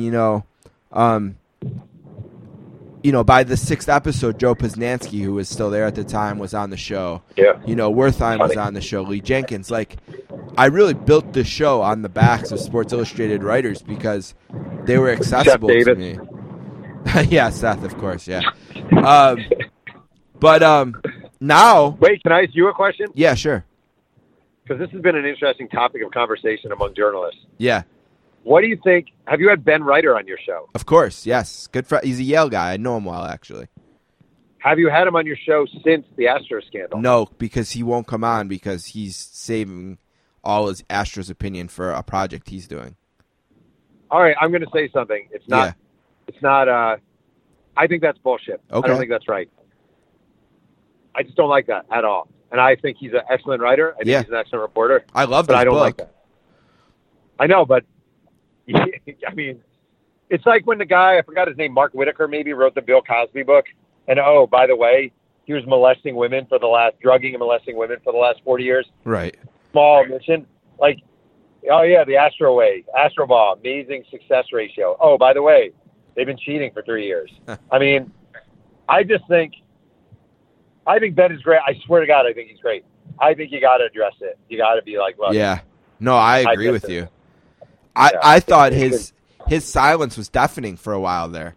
Like he wasn't returning my text, wasn't returning my email, and I wasn't surprised he didn't want to rush to my show. But I just think, like, I took the bullets with Walter Payton. You get bullets in this. You're I took right. the bullets with Roger Clemens. Like, you take bullets in this business, and I think, like, to be like, I'm not going to say anything. Oh, and by the way, I have this new project that I'm getting paid on, and you're going to have to wait until then. Like, I'm not feeling that journalistically. I totally agree with you. I like the guy. So do I. Like I said, he's been very, very. We met at the my brother was playing hockey at Madison Square Garden. They had Yale Harvard there, and I got to meet him there, and bought him a drink, and he's been great to me. And at first he wasn't returning my stuff, and I thought, well, he just must be doing something big first, he's going to do Scott Van Pelt or, like something big or whatever, and then he'll get to me. And that's totally fair. But it was just nothing. And then all of a sudden he tweets like, oh, you guys have been wondering what I think. Well, I'm going to be doing this thing in a little bit, and I'll tell you then. And I had the same instinct that you did. Well, the other thing that I got to say is, like, I just think, all right, when you have a book coming out, you ask for a shitload of favors. You do. You ask for a shitload of favors. And you ask for, can you tweet out my book on your podcast, blah, blah. Like, that comes with the turf. Everyone understands it. And you rely on people. Like, he's relying on Steve to have him on his podcast and talk about the book. So then to not respond, I don't like it. It's not a good look for journalism. I championed that book too. You know what I mean? That's what I'm saying. Yeah. That's what I'm saying. Not cool. And I've really, like, changed my ways over the years. Like, I used to be really hard on fellow journalists, never for writing, but like Posnanski's Paterno book. I regret I was so hard on him at the time, and it wasn't fair and it wasn't right. And I never do it anymore. But this just really bothers me. Yeah, that Paterno book, I can see it out of the corner of my eye right now on my bookshelf. That was a really interesting story because it was when he went to Penn State for that year, or that was the plan. He was very much like on my radar and like a part of on the show a little bit more. He hasn't been on much the last couple of years, but that whole thing kind of played out on this show a little bit, and it's like, wow, what is he gonna do now? You know what I mean? Like, what happens to this book? Because we knew when that story broke, he was there, and I couldn't believe what the book was when it came out. You know what I mean? Like, but you know what? I will say, like, hard spot. This is where I think I was way too hard on him. First of all, this business is hard. Like, it's just a hard business. It's a hard business. Yeah. And I feel like decisions are hard to make. It's not easy. That was a complicated situation. And I probably, like, deep down, I was probably jealous of, like, the success of his book and, like, acted immaturely, which is so stupid. And I really try to fight those impulses. But I think in hindsight, that's a big regret in my career, is that I was hard on Joe Posnanski and I didn't know what he was experiencing in his shoes. And that was just stupid on my part. Right. The point I was making, we kind of got off on a tangent there, but sorry. No, that's all right. It was good. It was a good point to bring up. So I've had a lot of I had more success with Grantland. I would have a lot of people from Grantland on. And then when a lot of the same people from Grantland came on, went to Ringer, I've had a lot of people with Ringer. And I've actually made a really good friendship with Brian Curtis. And Oh, yeah. Great writer. yeah, and he was going to come on, right? And then he's like, oh, man, I can't come on. We're starting a union. And we're not doing anything but our work for the site right now. But it's Wait, they're starting what? A union? Yeah, they started a union. Okay. And so he's like, we've decided not to do, like, to promote the website at all or do anything but our work, right? And I'm like, okay. He's like, but I'll be on in a few weeks or whatever. So I message him a few weeks later, and he's like, yeah, okay, let's do it, next Thursday or something. And then next Thursday came, and he's like, oh, I can't do it. And it was like happened like 3 times. And I was like, wow. Like, oh, it's just so annoying, And I'm trying to, it's like one of those situations where you like write out a text like 9 different times and you keep erasing it because like, you're like, no, that's not the right way to, no, and I end up not responding at all or just saying like, okay, like, all right. Wait, so he told you he was going to do it, then canceled, said he would do a different time, canceled, said he would do a different time, and you never heard from him? Well, I heard from him 3 different times. We scheduled it 3 different times, and 3 different times he said no afterwards because he was scheduling in anticipation, I guess, of things being cleared up and them going back to doing shows again. Yeah. And then he did the Jimmy Traina show. Oh, and I wrote him, and I'm like, oh, are you doing podcasts again? And he didn't write me back. I was like, you got to be kidding me. Maybe he just doesn't like your show. Yeah, maybe. It's really shocking, though, because, like... That's not cool. Yeah. I don't know. But my point with bringing that up and mentioning how, like, all these ESPN writers or SI writers have been on, they're not answering me all of a sudden now. Like, they are hard to find all of a sudden. Like, Wait, are you still using the same email addresses? Because they changed it. Yeah, it kind of depends, because some I have, like, Gmails for, you know what I mean? Yeah. I don't know. I'll have to cross-reference a couple with you and see if you have, like, off the air we can do that. Yeah, that's fine. Yeah, I don't know. But, like, I know they have, like, their union now and stuff, and I don't know. It's a weird thing like that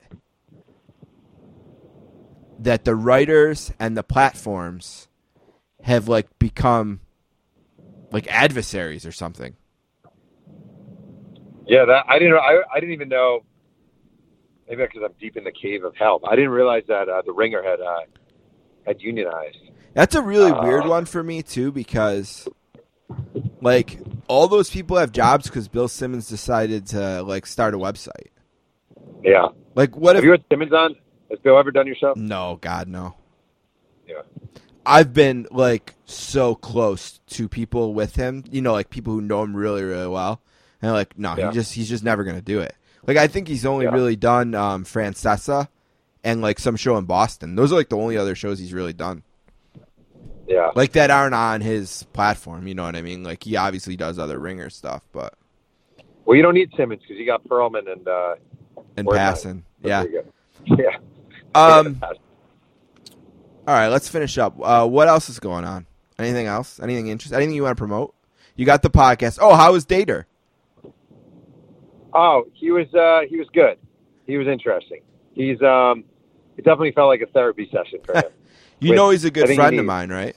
Like you know that. Yeah. He I feel like, and I got some blowback in that one. Not that I care, but like one person, one hockey writer, it was a woman, was like, this guy, blah blah blah, was this is what he was doing to women, and the thing is, I feel like. It's like St. Joe Walsh, the Republican congressman, said some horribly racist things in his past. I'm not really there to like support what you're saying. I just find you interesting. I find his career is interesting. It's kind of an interesting sort of battle with himself. So yeah, I thought he was good. You know what I would say to that writer? Isn't he saying he was so wrong? I'm sorry, like he can never be forgiven. Yeah, I agree with you. And I mean, he never. Maybe it's the way I phrased it. Maybe I phrased it too as a pacifist. I was kind of like, he's making this comeback and blah, blah, blah. And maybe it's more, I don't know. I don't know. Yeah, I understand, though. People view these things differently. It's totally fine. Right. But he was scheduled to do it, right? And then he bailed on it. And then he was like writing me. He's like, I can't do it, man. Like people on the internet are going to harass me. And we actually started a podcast together a couple of years ago. And like it was the same way. Like we'd be scheduled to start it, and he'd be like, I can't do it. People are going to Google me. I'm like, dude, you're the head NHL writer on Bleacher Report. People know who you are. There's, doing this podcast with me. So he is an interesting dude. He's a good friend of mine. I'm glad he finally did it. And I hope people. He's my first hockey writer ever on. I hope people give him a chance to like hear him out. Because I'm always defending him and saying like he was wrong. He'll tell you he was wrong. He was making horrible choices. Right. He was abusing, alcohol and sleeping pills, and everything about his life was wrong. And he'll tell you that, and he's begging for forgiveness in a way. You know what I mean? Like he's falling on his sword, and I don't know. I just feel like, he also never did anything to anyone that wasn't words. He never killed anyone, or I don't know. But I'm glad. I'm glad. Is that your bar? Is that your bar? Over, under, kill someone? Yeah. If you haven't killed someone, kill or rape.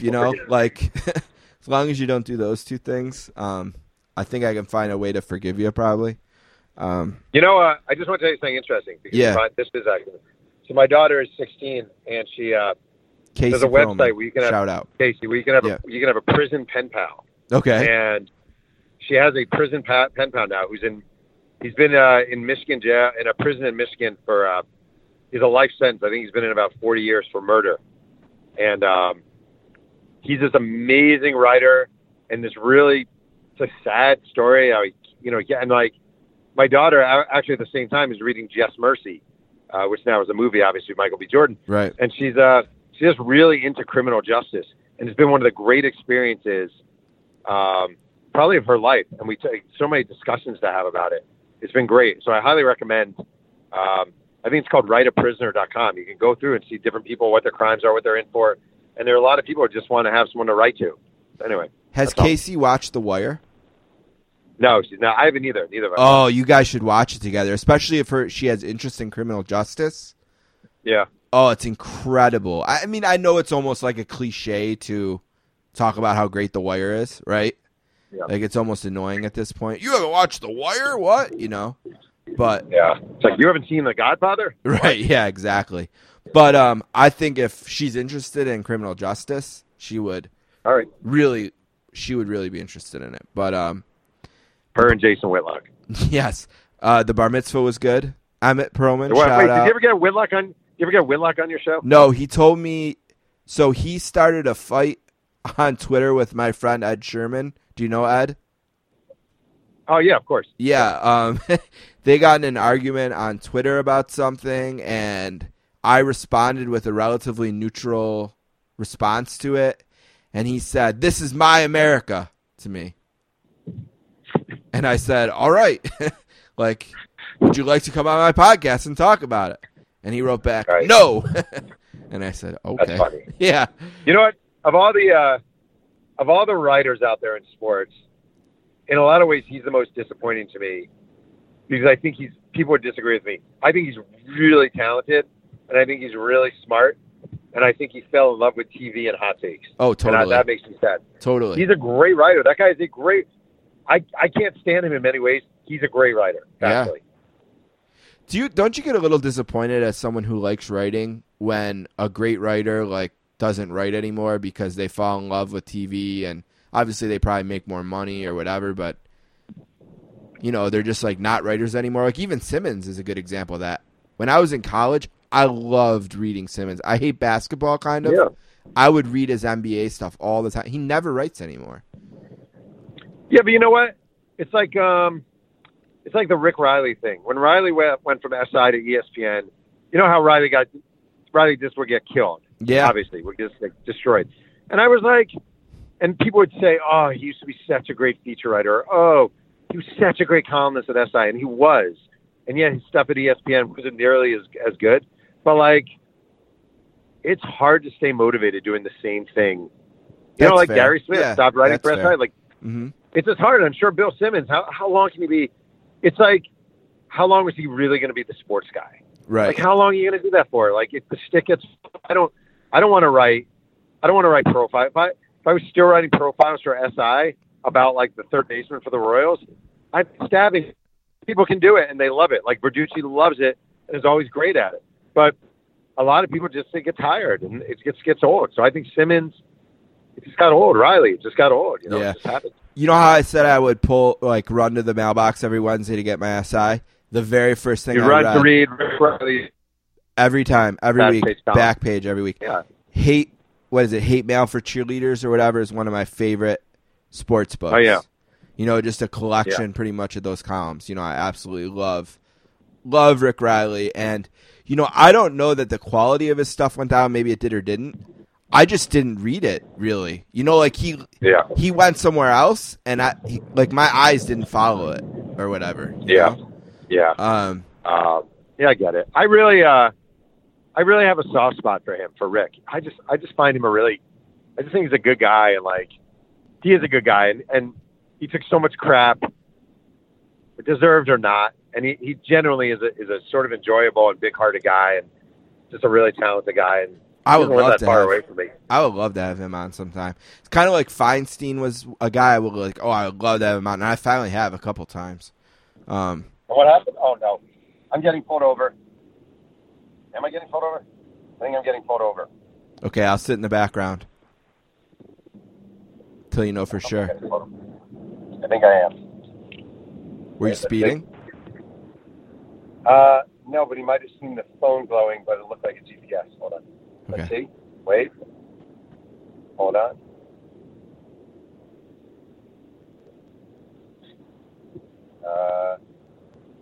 Can't tell.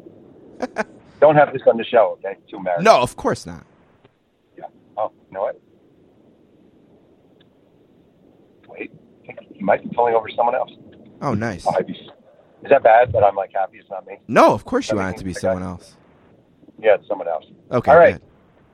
You can use that then. No, I'm going to cut that. I would have charged you because that would have been because I was using my phone. I'm not really even using it, but I would have sent you the bill. Oh, right. Yeah. We split it 50-50. That'll be our deal. If you get a phone ticket when you're on this show, I'll split it with you. All right, fair enough. You want to wrap up? No, whatever. They're 55. Hold on, let me think. We don't have to. Just let me think for a second if I covered everything I wanted to cover. Since we're editing right now anyway, I can take a second to. Anything else you want to talk about? We should do, what would be a fun show one time? You do, like, best. Like, you ask writers who they think the best this and the best that is. Oh, yeah. yeah. Interesting, Yeah, I'd love to do that. Best leads, best, transitions, best, whatever. Sometimes authors, it's hard to get the truth out of people, though, is they don't want to. I'd be honest. Yeah, I don't I know want to you rip would. anyone. I tell you who I think the best are, who my favorites are. Yeah. All right, you ready? I'm going to restart. Oh. Yeah, go ahead. Yeah, I was really excited to have Feinstein on when that finally happened, and I'd love to have Riley sometime. Some of these guys who were, like, huge writers when I was, like, in high school and college. And, they're actually, like, Feinstein's still, I guess, a pretty big writer. Like, when he puts out, he's kind of like you in a way, right? He, like, puts out books mostly as his job. Are you like Tarantino? Do you have, like, a number of books you want to write? Like, do you think in your head, like, I think I want to write 5 more and then do something else? Or do you not think that far ahead? Or, I mean, so the Laker book is number 9. The book after that's number 10. I don't think I'm going to be Feinstein and write. I mean, it's probably up 50. To, like, a 25th book. Yeah. Yeah. That doesn't really, I don't think that's me. Like, I kind of thought for a long time 10 would be it, but that's probably like, but I don't think that many more. I don't know. It might be the kind of thing where I look back 10 years from now, I have another 10 books or 8 books, but I just, it takes a lot out of you. It does take a lot out of you. And, I would like to try, like, screenwriting. I would like to try more narrative podcasts. Like there are different things, different kinds of writing out there. So yeah, maybe I hit 12 books. Maybe that's possible. I don't know. Probably not that many more. Are you still doing the TV thing? Yeah. Well, Yeah. I mean, by doing, are they making a TV show out of my? No. book? No. I meant last time you were on, you were telling me about how you were going once a week or once a month to. Oh. No, the show got canceled. Oh, did it? Bummer. That was Christine Leahy, and what was their game? I hate to admit it, I don't remember the name of the show. Yeah, it got canceled. It's too bad. It was a talk show, and talk shows just don't last. They're really hard to have sports talk shows. High Noon just got canceled. That with Pablo Torre and Bomani Jones. Yeah. Yeah. I mean, Michael Kay used to have, I don't know if Michael Kay used to have the show Center Stage. Yeah, the interview I don't know show. if it's still on. Yeah, and it's still on. That was really good. I think he still does them now and again. Yeah, that was really good. Yeah. But it's hard. I don't know. They just don't get ad revenues. The next book, of course, is The Lakers 3-Ring Circus, and you can pre-order it now on Amazon and Apple. I think I sent you the screenshot the first time I seen it of the. Oh yeah, you sure did. Yeah, that was cool. Of the pre-order. Yeah, and I'm always like the last guy to find everything out. Right. Not always, but often. Two Writers Slinging Yang is the podcast. Is the Quaz still in hibernation? Yeah, Quaz is in deep hibernation. Yeah, are you done with it, you think? No, but there's only so many hours in the day. Yeah. So, no. Do you take a break? How close were you this time to thinking about taking a shot like at the Tupac book or, doing a non-sports book? Like, is that something that you think about more and more or less and less? Yeah, definitely. Or? I do. So basically with Tupac, I told my agent I wanted to write a Tupac book, and he found out that Tupac's estate was actually looking for a writer to write a book with the estate, and kind of like an authorized Tupac biography. Oh. And he came back to me. I think he mentioned my name to them, but I don't think I would do that anyway. I don't think I really want to do that. And then I just think it's kind of a harder sell than I initially, because I love Tupac, and I initially wrote Tupac biography, man, it'd be amazing and blah, blah, blah. I'm not entirely, there's been a lot about Tupac out there, like a lot about Tupac. If any artist over the last 20 years, hip hop at least, has had sort of overkill, it's probably been him. And I just started thinking about that and got a little intimidated and kind of backed off. Is there something else in pop culture or music, or would you want to do a politics book? Man, I don't think I could, because I think I would want to cut my hair off. And You have hair? I don't think I could.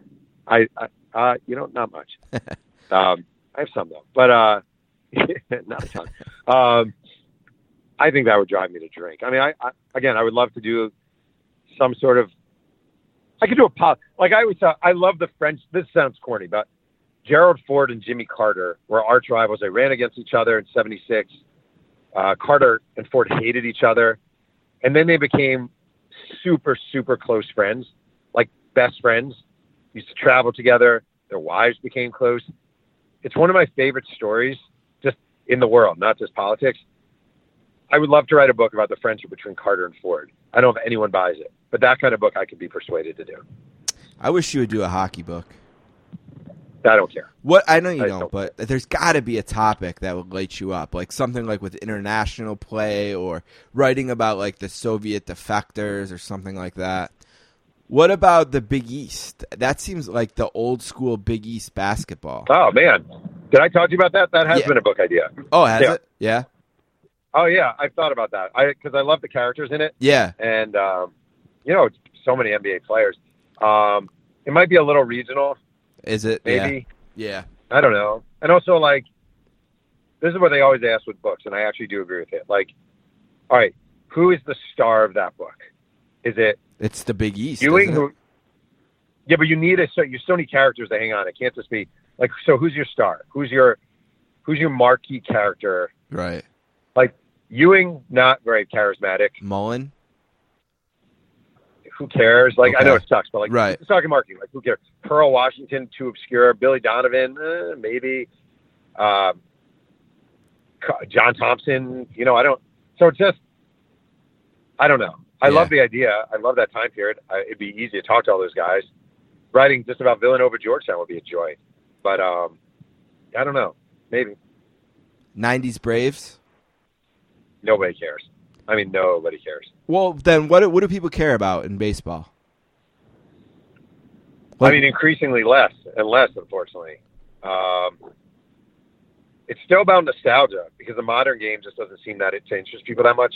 I think one day the Astros cheating scandal will be a hell of a book. I think you're a little bit wrong that nobody cares about the 90s Braves. That was a national team. That was, Who's buying the book? Who's buying the book? Well, who's spending $25 to read a book about the 90s Braves? People who are fans of the 90s Braves? That's not that many. No, it is. They were a national team. They were like a Yankees in the 90s. Yeah, but they're not. They were on TBS. Their fan base is not a Yankee-like fan base. And in fact, it's kind of funny because I covered a lot of Braves games during my time at Sports Illustrated, like a lot, and I was always at the Braves for the playoffs. And they struggled to draw people because people got bored of it all. Like every year. In fact, that book sounds like a nightmare, to be honest, because I remember covering it, and it'd be like, oh, yeah, the Braves are back in the playoffs, and they're playing the Cardinals in the first round. Oh, the Braves are back, and they're playing whoever, the Mets. And you'd have interesting pockets of Chipper, Rocker, I guess the three aces. Dave Justice. Yeah, I guess. I don't Halle see Berry. It. I just don't. Hey, look, I love Halle Berry. She's the next guy back in it. I did. She was my crush of crushes, but I don't think it sells. I don't. I would wonder, what kind of list you would come up with of books that would sell for baseball, because, if that I'll tell you right now. Is that dismissive? I'll tell you right now. Yeah. I'll give you right now. I'm being serious. Okay. Or I'll give you an example of something we might have talked about because I use this example a lot. Okay. Brett Favre was I'm not saying this because it was my idea. I mean, it ended up working out really well. It was a great idea for a book. He was iconic. He'd been retired long enough that there was some mystique. He had a full career you could talk about. He came from an interesting background, right? Okay. Brett Favre, perfect subject for a biography in sports. Ken Griffey Jr. Oh, that's a good Same one. career. Great one. Why is it, though? That's my point. Yeah. Same career. Yeah. Iconic player. Oh, yeah. Hall of Famer. Played almost his whole time. We played with two teams. He's a Mariner. Backwards hat. Who's buying it? Oh, I think that has the same appeal that Favre does. Why not? Because he's not an icon. Ken Griffey Jr. isn't an icon? No, he's a superstar, but he's not an icon. Man. Reggie Jackson was an icon. How Ken do Griffey all Jr. these is a books superstar. get written? But it's not about writing them. It's about having them sell. Some publisher will always be like, yeah, we'll give it, they'll take shots on deals. And a lot of times, I feel like, I swear to God, I do not have that many skills. They're better writers. They're better everything. I do feel like I kind of understand when someone says, here's a book I want to write. I think, oh man, that has automatic. I'm Like, I surprised knew my that you Roger don't Clemens- think you could write, that you could sell a Griffey book. I think you could sell that book. I don't think I could sell it big. Yeah, I don't think I could sell it big. you know more about. It's silly for me to argue with you about it because you know No, way it's not more about silly. it than me. You could be right. I don't think it's a big seller. I think Favre was an icon, and I think Griffey was a superstar. This is a difference. Reggie Jackson was an icon, right? What? Reggie Jackson, icon. Mike Schmidt, superstar. A Reggie Jackson book. Mike Lupick is a Reggie Jackson book. Sold huge. Nobody would ever buy a Mike Schmidt book. Right. No, I agree, but I think that Griffey's a bigger star than. I mean, but Griffey's he's not an like icon. hip hop and culture and so. I mean, I don't know. Maybe I was just at that age when he was him. playing. I what loved him. I love Griffey. But I don't think a book sells that much, especially now. Especially played in Seattle. So not give big me a market, couple not baseball books that would sell. Is it only the Yankees? Like what? I mean, all right. Hold on. Let me ask you this. Molly sold that Dodgers book really well. Like Griffey isn't bigger than that 2017 Dodgers team? I haven't seen the sales figures on it, but that doesn't mean you're wrong. I mean, I think it made the list. Yeah, I think it did. I will say she busted her ass. Right. She's selling that thing. Like, She did a great busted job. her ass. And it was a great Right. book. I She don't- wrote a great book. Yeah, and Yeah. also like there are outliers to my law, like Seabiscuit, Boys in the Boat, Moneyball. If you told me all three of those ideas, if you told me of these, what do you think of these? I'm like, I don't know. That's an uphill climb. Hers is another one. Like those are. I'm just saying, like there's some books that are automatic, not automatic, but you feel like you're in a very good position. Like my Shaq Kobe book, it may not sell. Like it may not sell. There's a chance it does crap. But the topic alone puts me in a pretty good position because Kobe and Shaq and Phil Jackson are iconic NBA figures. And so are the Lakers, right? Like they're an iconic so are the team. Lakers. Yeah. But if I were doing, let's say Sacramento won two of those championships, would I be pitching a Chris Webber, Mike Bibby, Doug Christie, Rick Adelman Kings book? No. This is just different. It's not always about success. It's about more than success. Okay, so give me a few baseball books. Can you think of a few topics? I mean, you had to have thought of this, right? I mean, are there maybe Topics? like Are you what talking about is modern? like what is a marketable like what is a book you could write by your standards? Like, okay, so Griffey's out, the Braves are out. What about the Yankees, Red Sox, 03-04, that period there? I don't think so. What Maybe, I about the don't think Cubs so. breaking the curse? What about the Cubs? Well, Verducci did a book I think sold pretty well. Oh, yeah, The Cubs Way. Good book, actually. I like that. I didn't read it. I liked it. Yeah. I think it's more like, all right, who's a guy? Who was I just thinking? I had someone in my head who could sell okay. Like, Randy Johnson, probably not. no. Greg Like, Maddux? if you were like, I'm gonna do the Randy Johnson, Kurt Schilling, Diamondback run. It's just not it. Like you can make an argument, although I don't think I buy it, for McGuire, Sosa, and that season. Okay. And maybe write a really great book about that season, and maybe you have a shot. Maybe, just because it was so huge. The other thing is also, I will say, it does depend a little bit on the author. Like, there are authors, they're just big-time authors. And I'm not saying I'm one of them, actually. There are authors who's... Michael Lewis writes a book. Michael Lewis could come out tomorrow with do the Randy Johnson, Kurt Schilling, Right. Diamondback. Yeah, he can write whatever he wants, yeah. Yeah, he can, so... But I can't. I can't. What about your friend, Michael Lewis? No, probably not. No. I once tweeted him, like, begging him to be on the show. And he's like, Really? I'm this... Yeah, he's like, I'm not that guy, right? Awesome. Yeah, he's a great guy. Yeah. He'd have more of a shot than me. It's just hard. I mean... What about I think Mariano yeah, Rivera?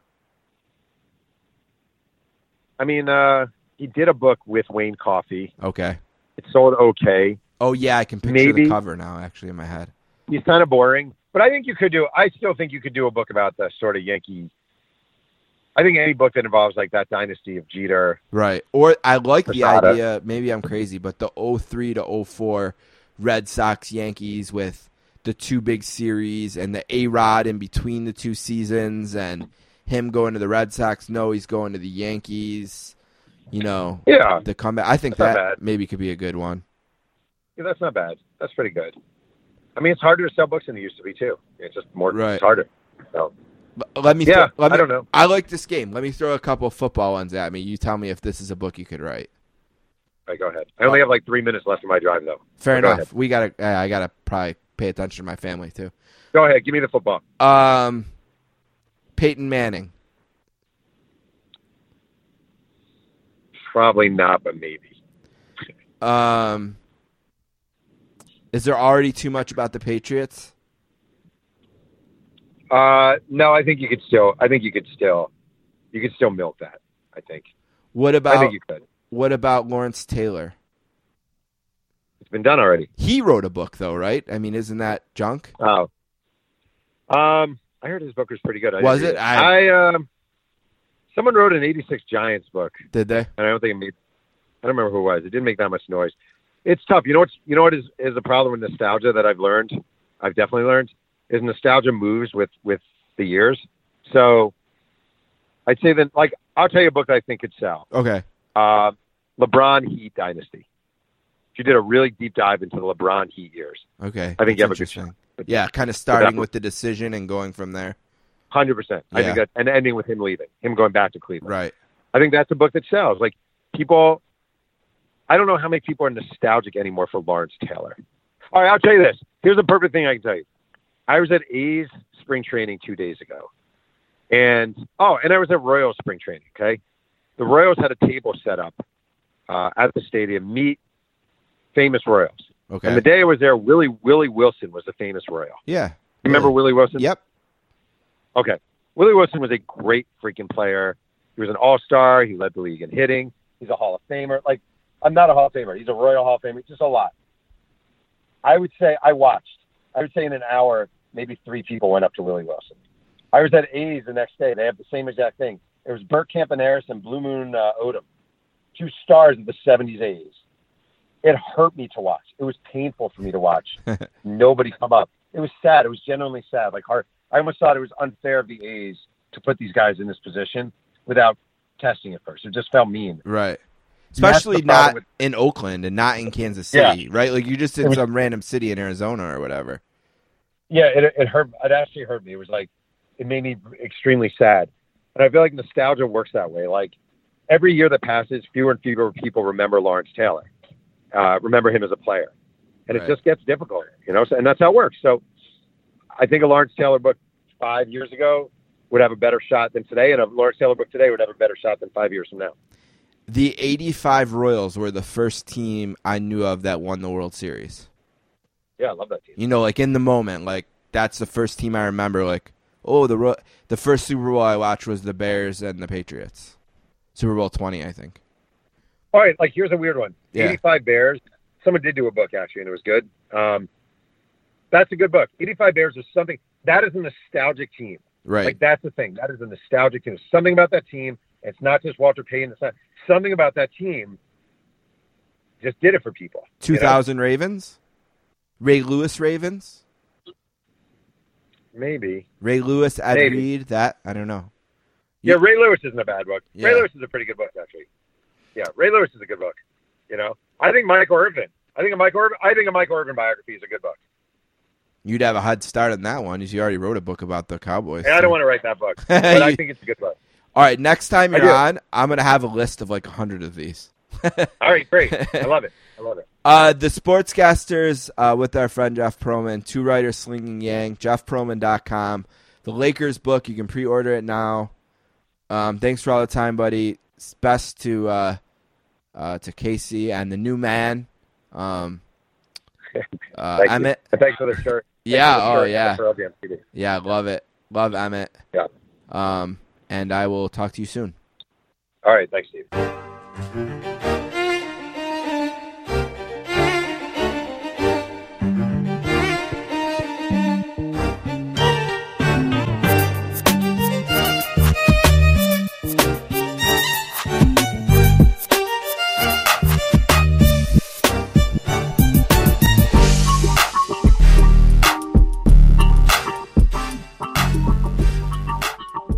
All right, I want to thank our friend Jeff Pearlman for that. Also, John Feinstein. Don't forget, you can hear this podcast and every episode of the Sportscasters on our SoundCloud page. It's soundcloud.com/sports-casters. You can also find us on Twitter @sports_casters, and you can always email me at thesportscasters@gmail.com. I have some books to give away. Hit me up there. Please, please, please, if you can, an Apple podcast review, 5 stars if you can do it. They say it's important. We do not have enough of them. If you can do that, that'd be great. Don't forget about my friend at Greetings from Allentown, the great Peter Winson, at GF Allentown Pod for more information there. He just did 2 really cool episodes that'll school you on the Bill Watts promotion. He does the last episode with Bill Watts in charge, and then does the first episode with WCW in charge, or Jim Crockett Promotions at the time. So check that out. It's at GF Allentown Pod. Our podcast, the Adams Division podcast, will be back in the next week or 2. We have half of it recorded, and we plan on having the other half recorded this week. And then we'll get it out to our friends at Place to Be Nation. They're on Twitter. That's changed. It's at Place to Be Nation, all letters now. So it's at PLACET 0 or O. Excuse me. Let me start that again. It's at Place, PlaceTobenation. So all letters, Place to Be Nation on Twitter, and placetobenation.com is the website. And they're currently doing a sports logos tournament if you want to jump in on that. Real quick, I want to mention, probably be the last time I do a Place to Be Nation plug. They don't really do one for me, so there's really no reason to do it every week. But I will do one quick one for Justin from there. He has a new thing, the North-South connection with this guy Chad, who I don't really care for, but look, if you want more information on Justin's own thing that he's doing, I don't know the politics of it, but apparently he's not part of Place to Be Nation, but he's still doing his show that I'm on, I guess. Just follow him on Twitter. He's at JT the Pod Guy, and I'm sure he has all the information about how to find his new venture with Chad, who's the south part of that. Should be easy enough for you to find. All right. All that said, one last thing for today. I was gone on vacation with my family to Disney World. Now, I will say this. I am not an adult who gives a shit about Disney World. I could care less about it if I never went to Disney World again. Be no skin off my back. But I have a little daughter, and as life goes, when you have a little daughter, things change. You do things like trick-or-treating that I never gave a shit about. And vacations to Disney World. My mother-in-law turned 60 in March, and as part of her 60th birthday, she took the family, my wife, myself, my daughter, her, and my father-in-law to Disney World, which was great because it's very expensive, and we didn't pay for much, little to nothing. So it was almost a free vacation to Disney World. We were there for 7 days. It was Paula's first time on an airplane, and she loved it. She was not scared. She didn't cry. She was pretending she was on a roller coaster and watching her iPad and eating snacks, and she loved it. And we stayed at Port Orleans French Quarter, which was an amazing resort. I loved staying there. It was a super cool place to stay. And I think I did mention that I got really lucky, and the first night we were there, Better Than Ezra was playing at the Hard Rock. So I went down to that, got to have a Better Than Ezra concert, one of my top 15 bands probably, and got to go see that. A really cool venue, great gig, had a lot of fun checking that out. I think I put a video on my Instagram, which is at Sportscasters, if you want to check that out. And then the rest of the time, I really did my own thing, being as far out, as close to surgery as I was.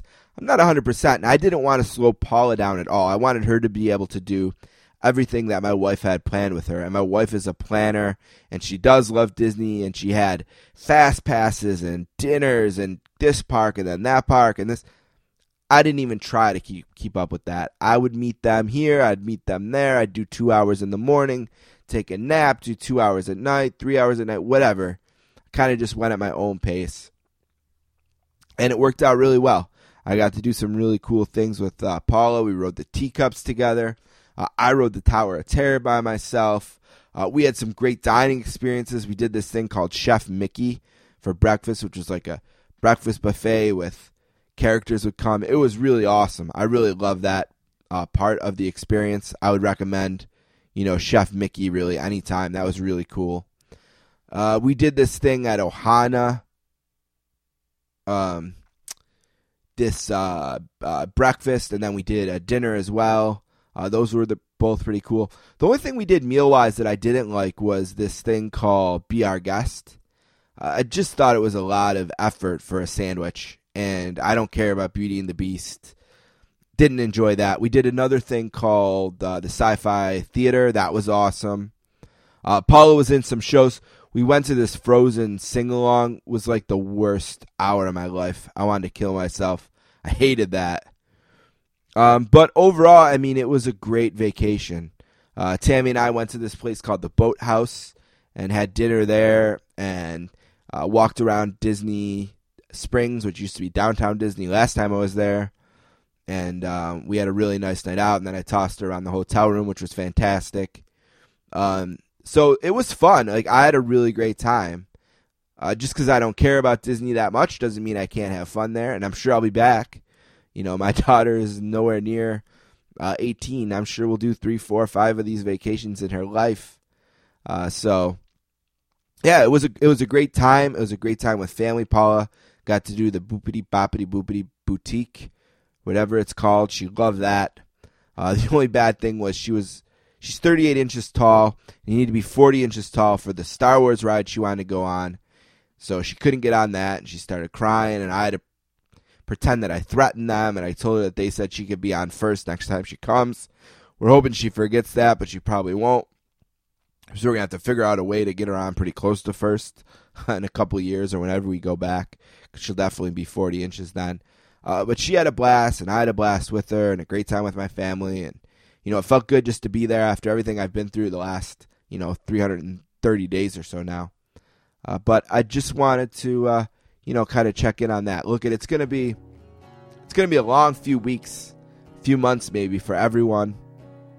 And I'm not one of these guys that are pissing me off on social media who think they're like the authority, and they're not authorities. They're just jabrones like me, and they're saying, "Oh, don't do this, don't do that." I'm not that guy.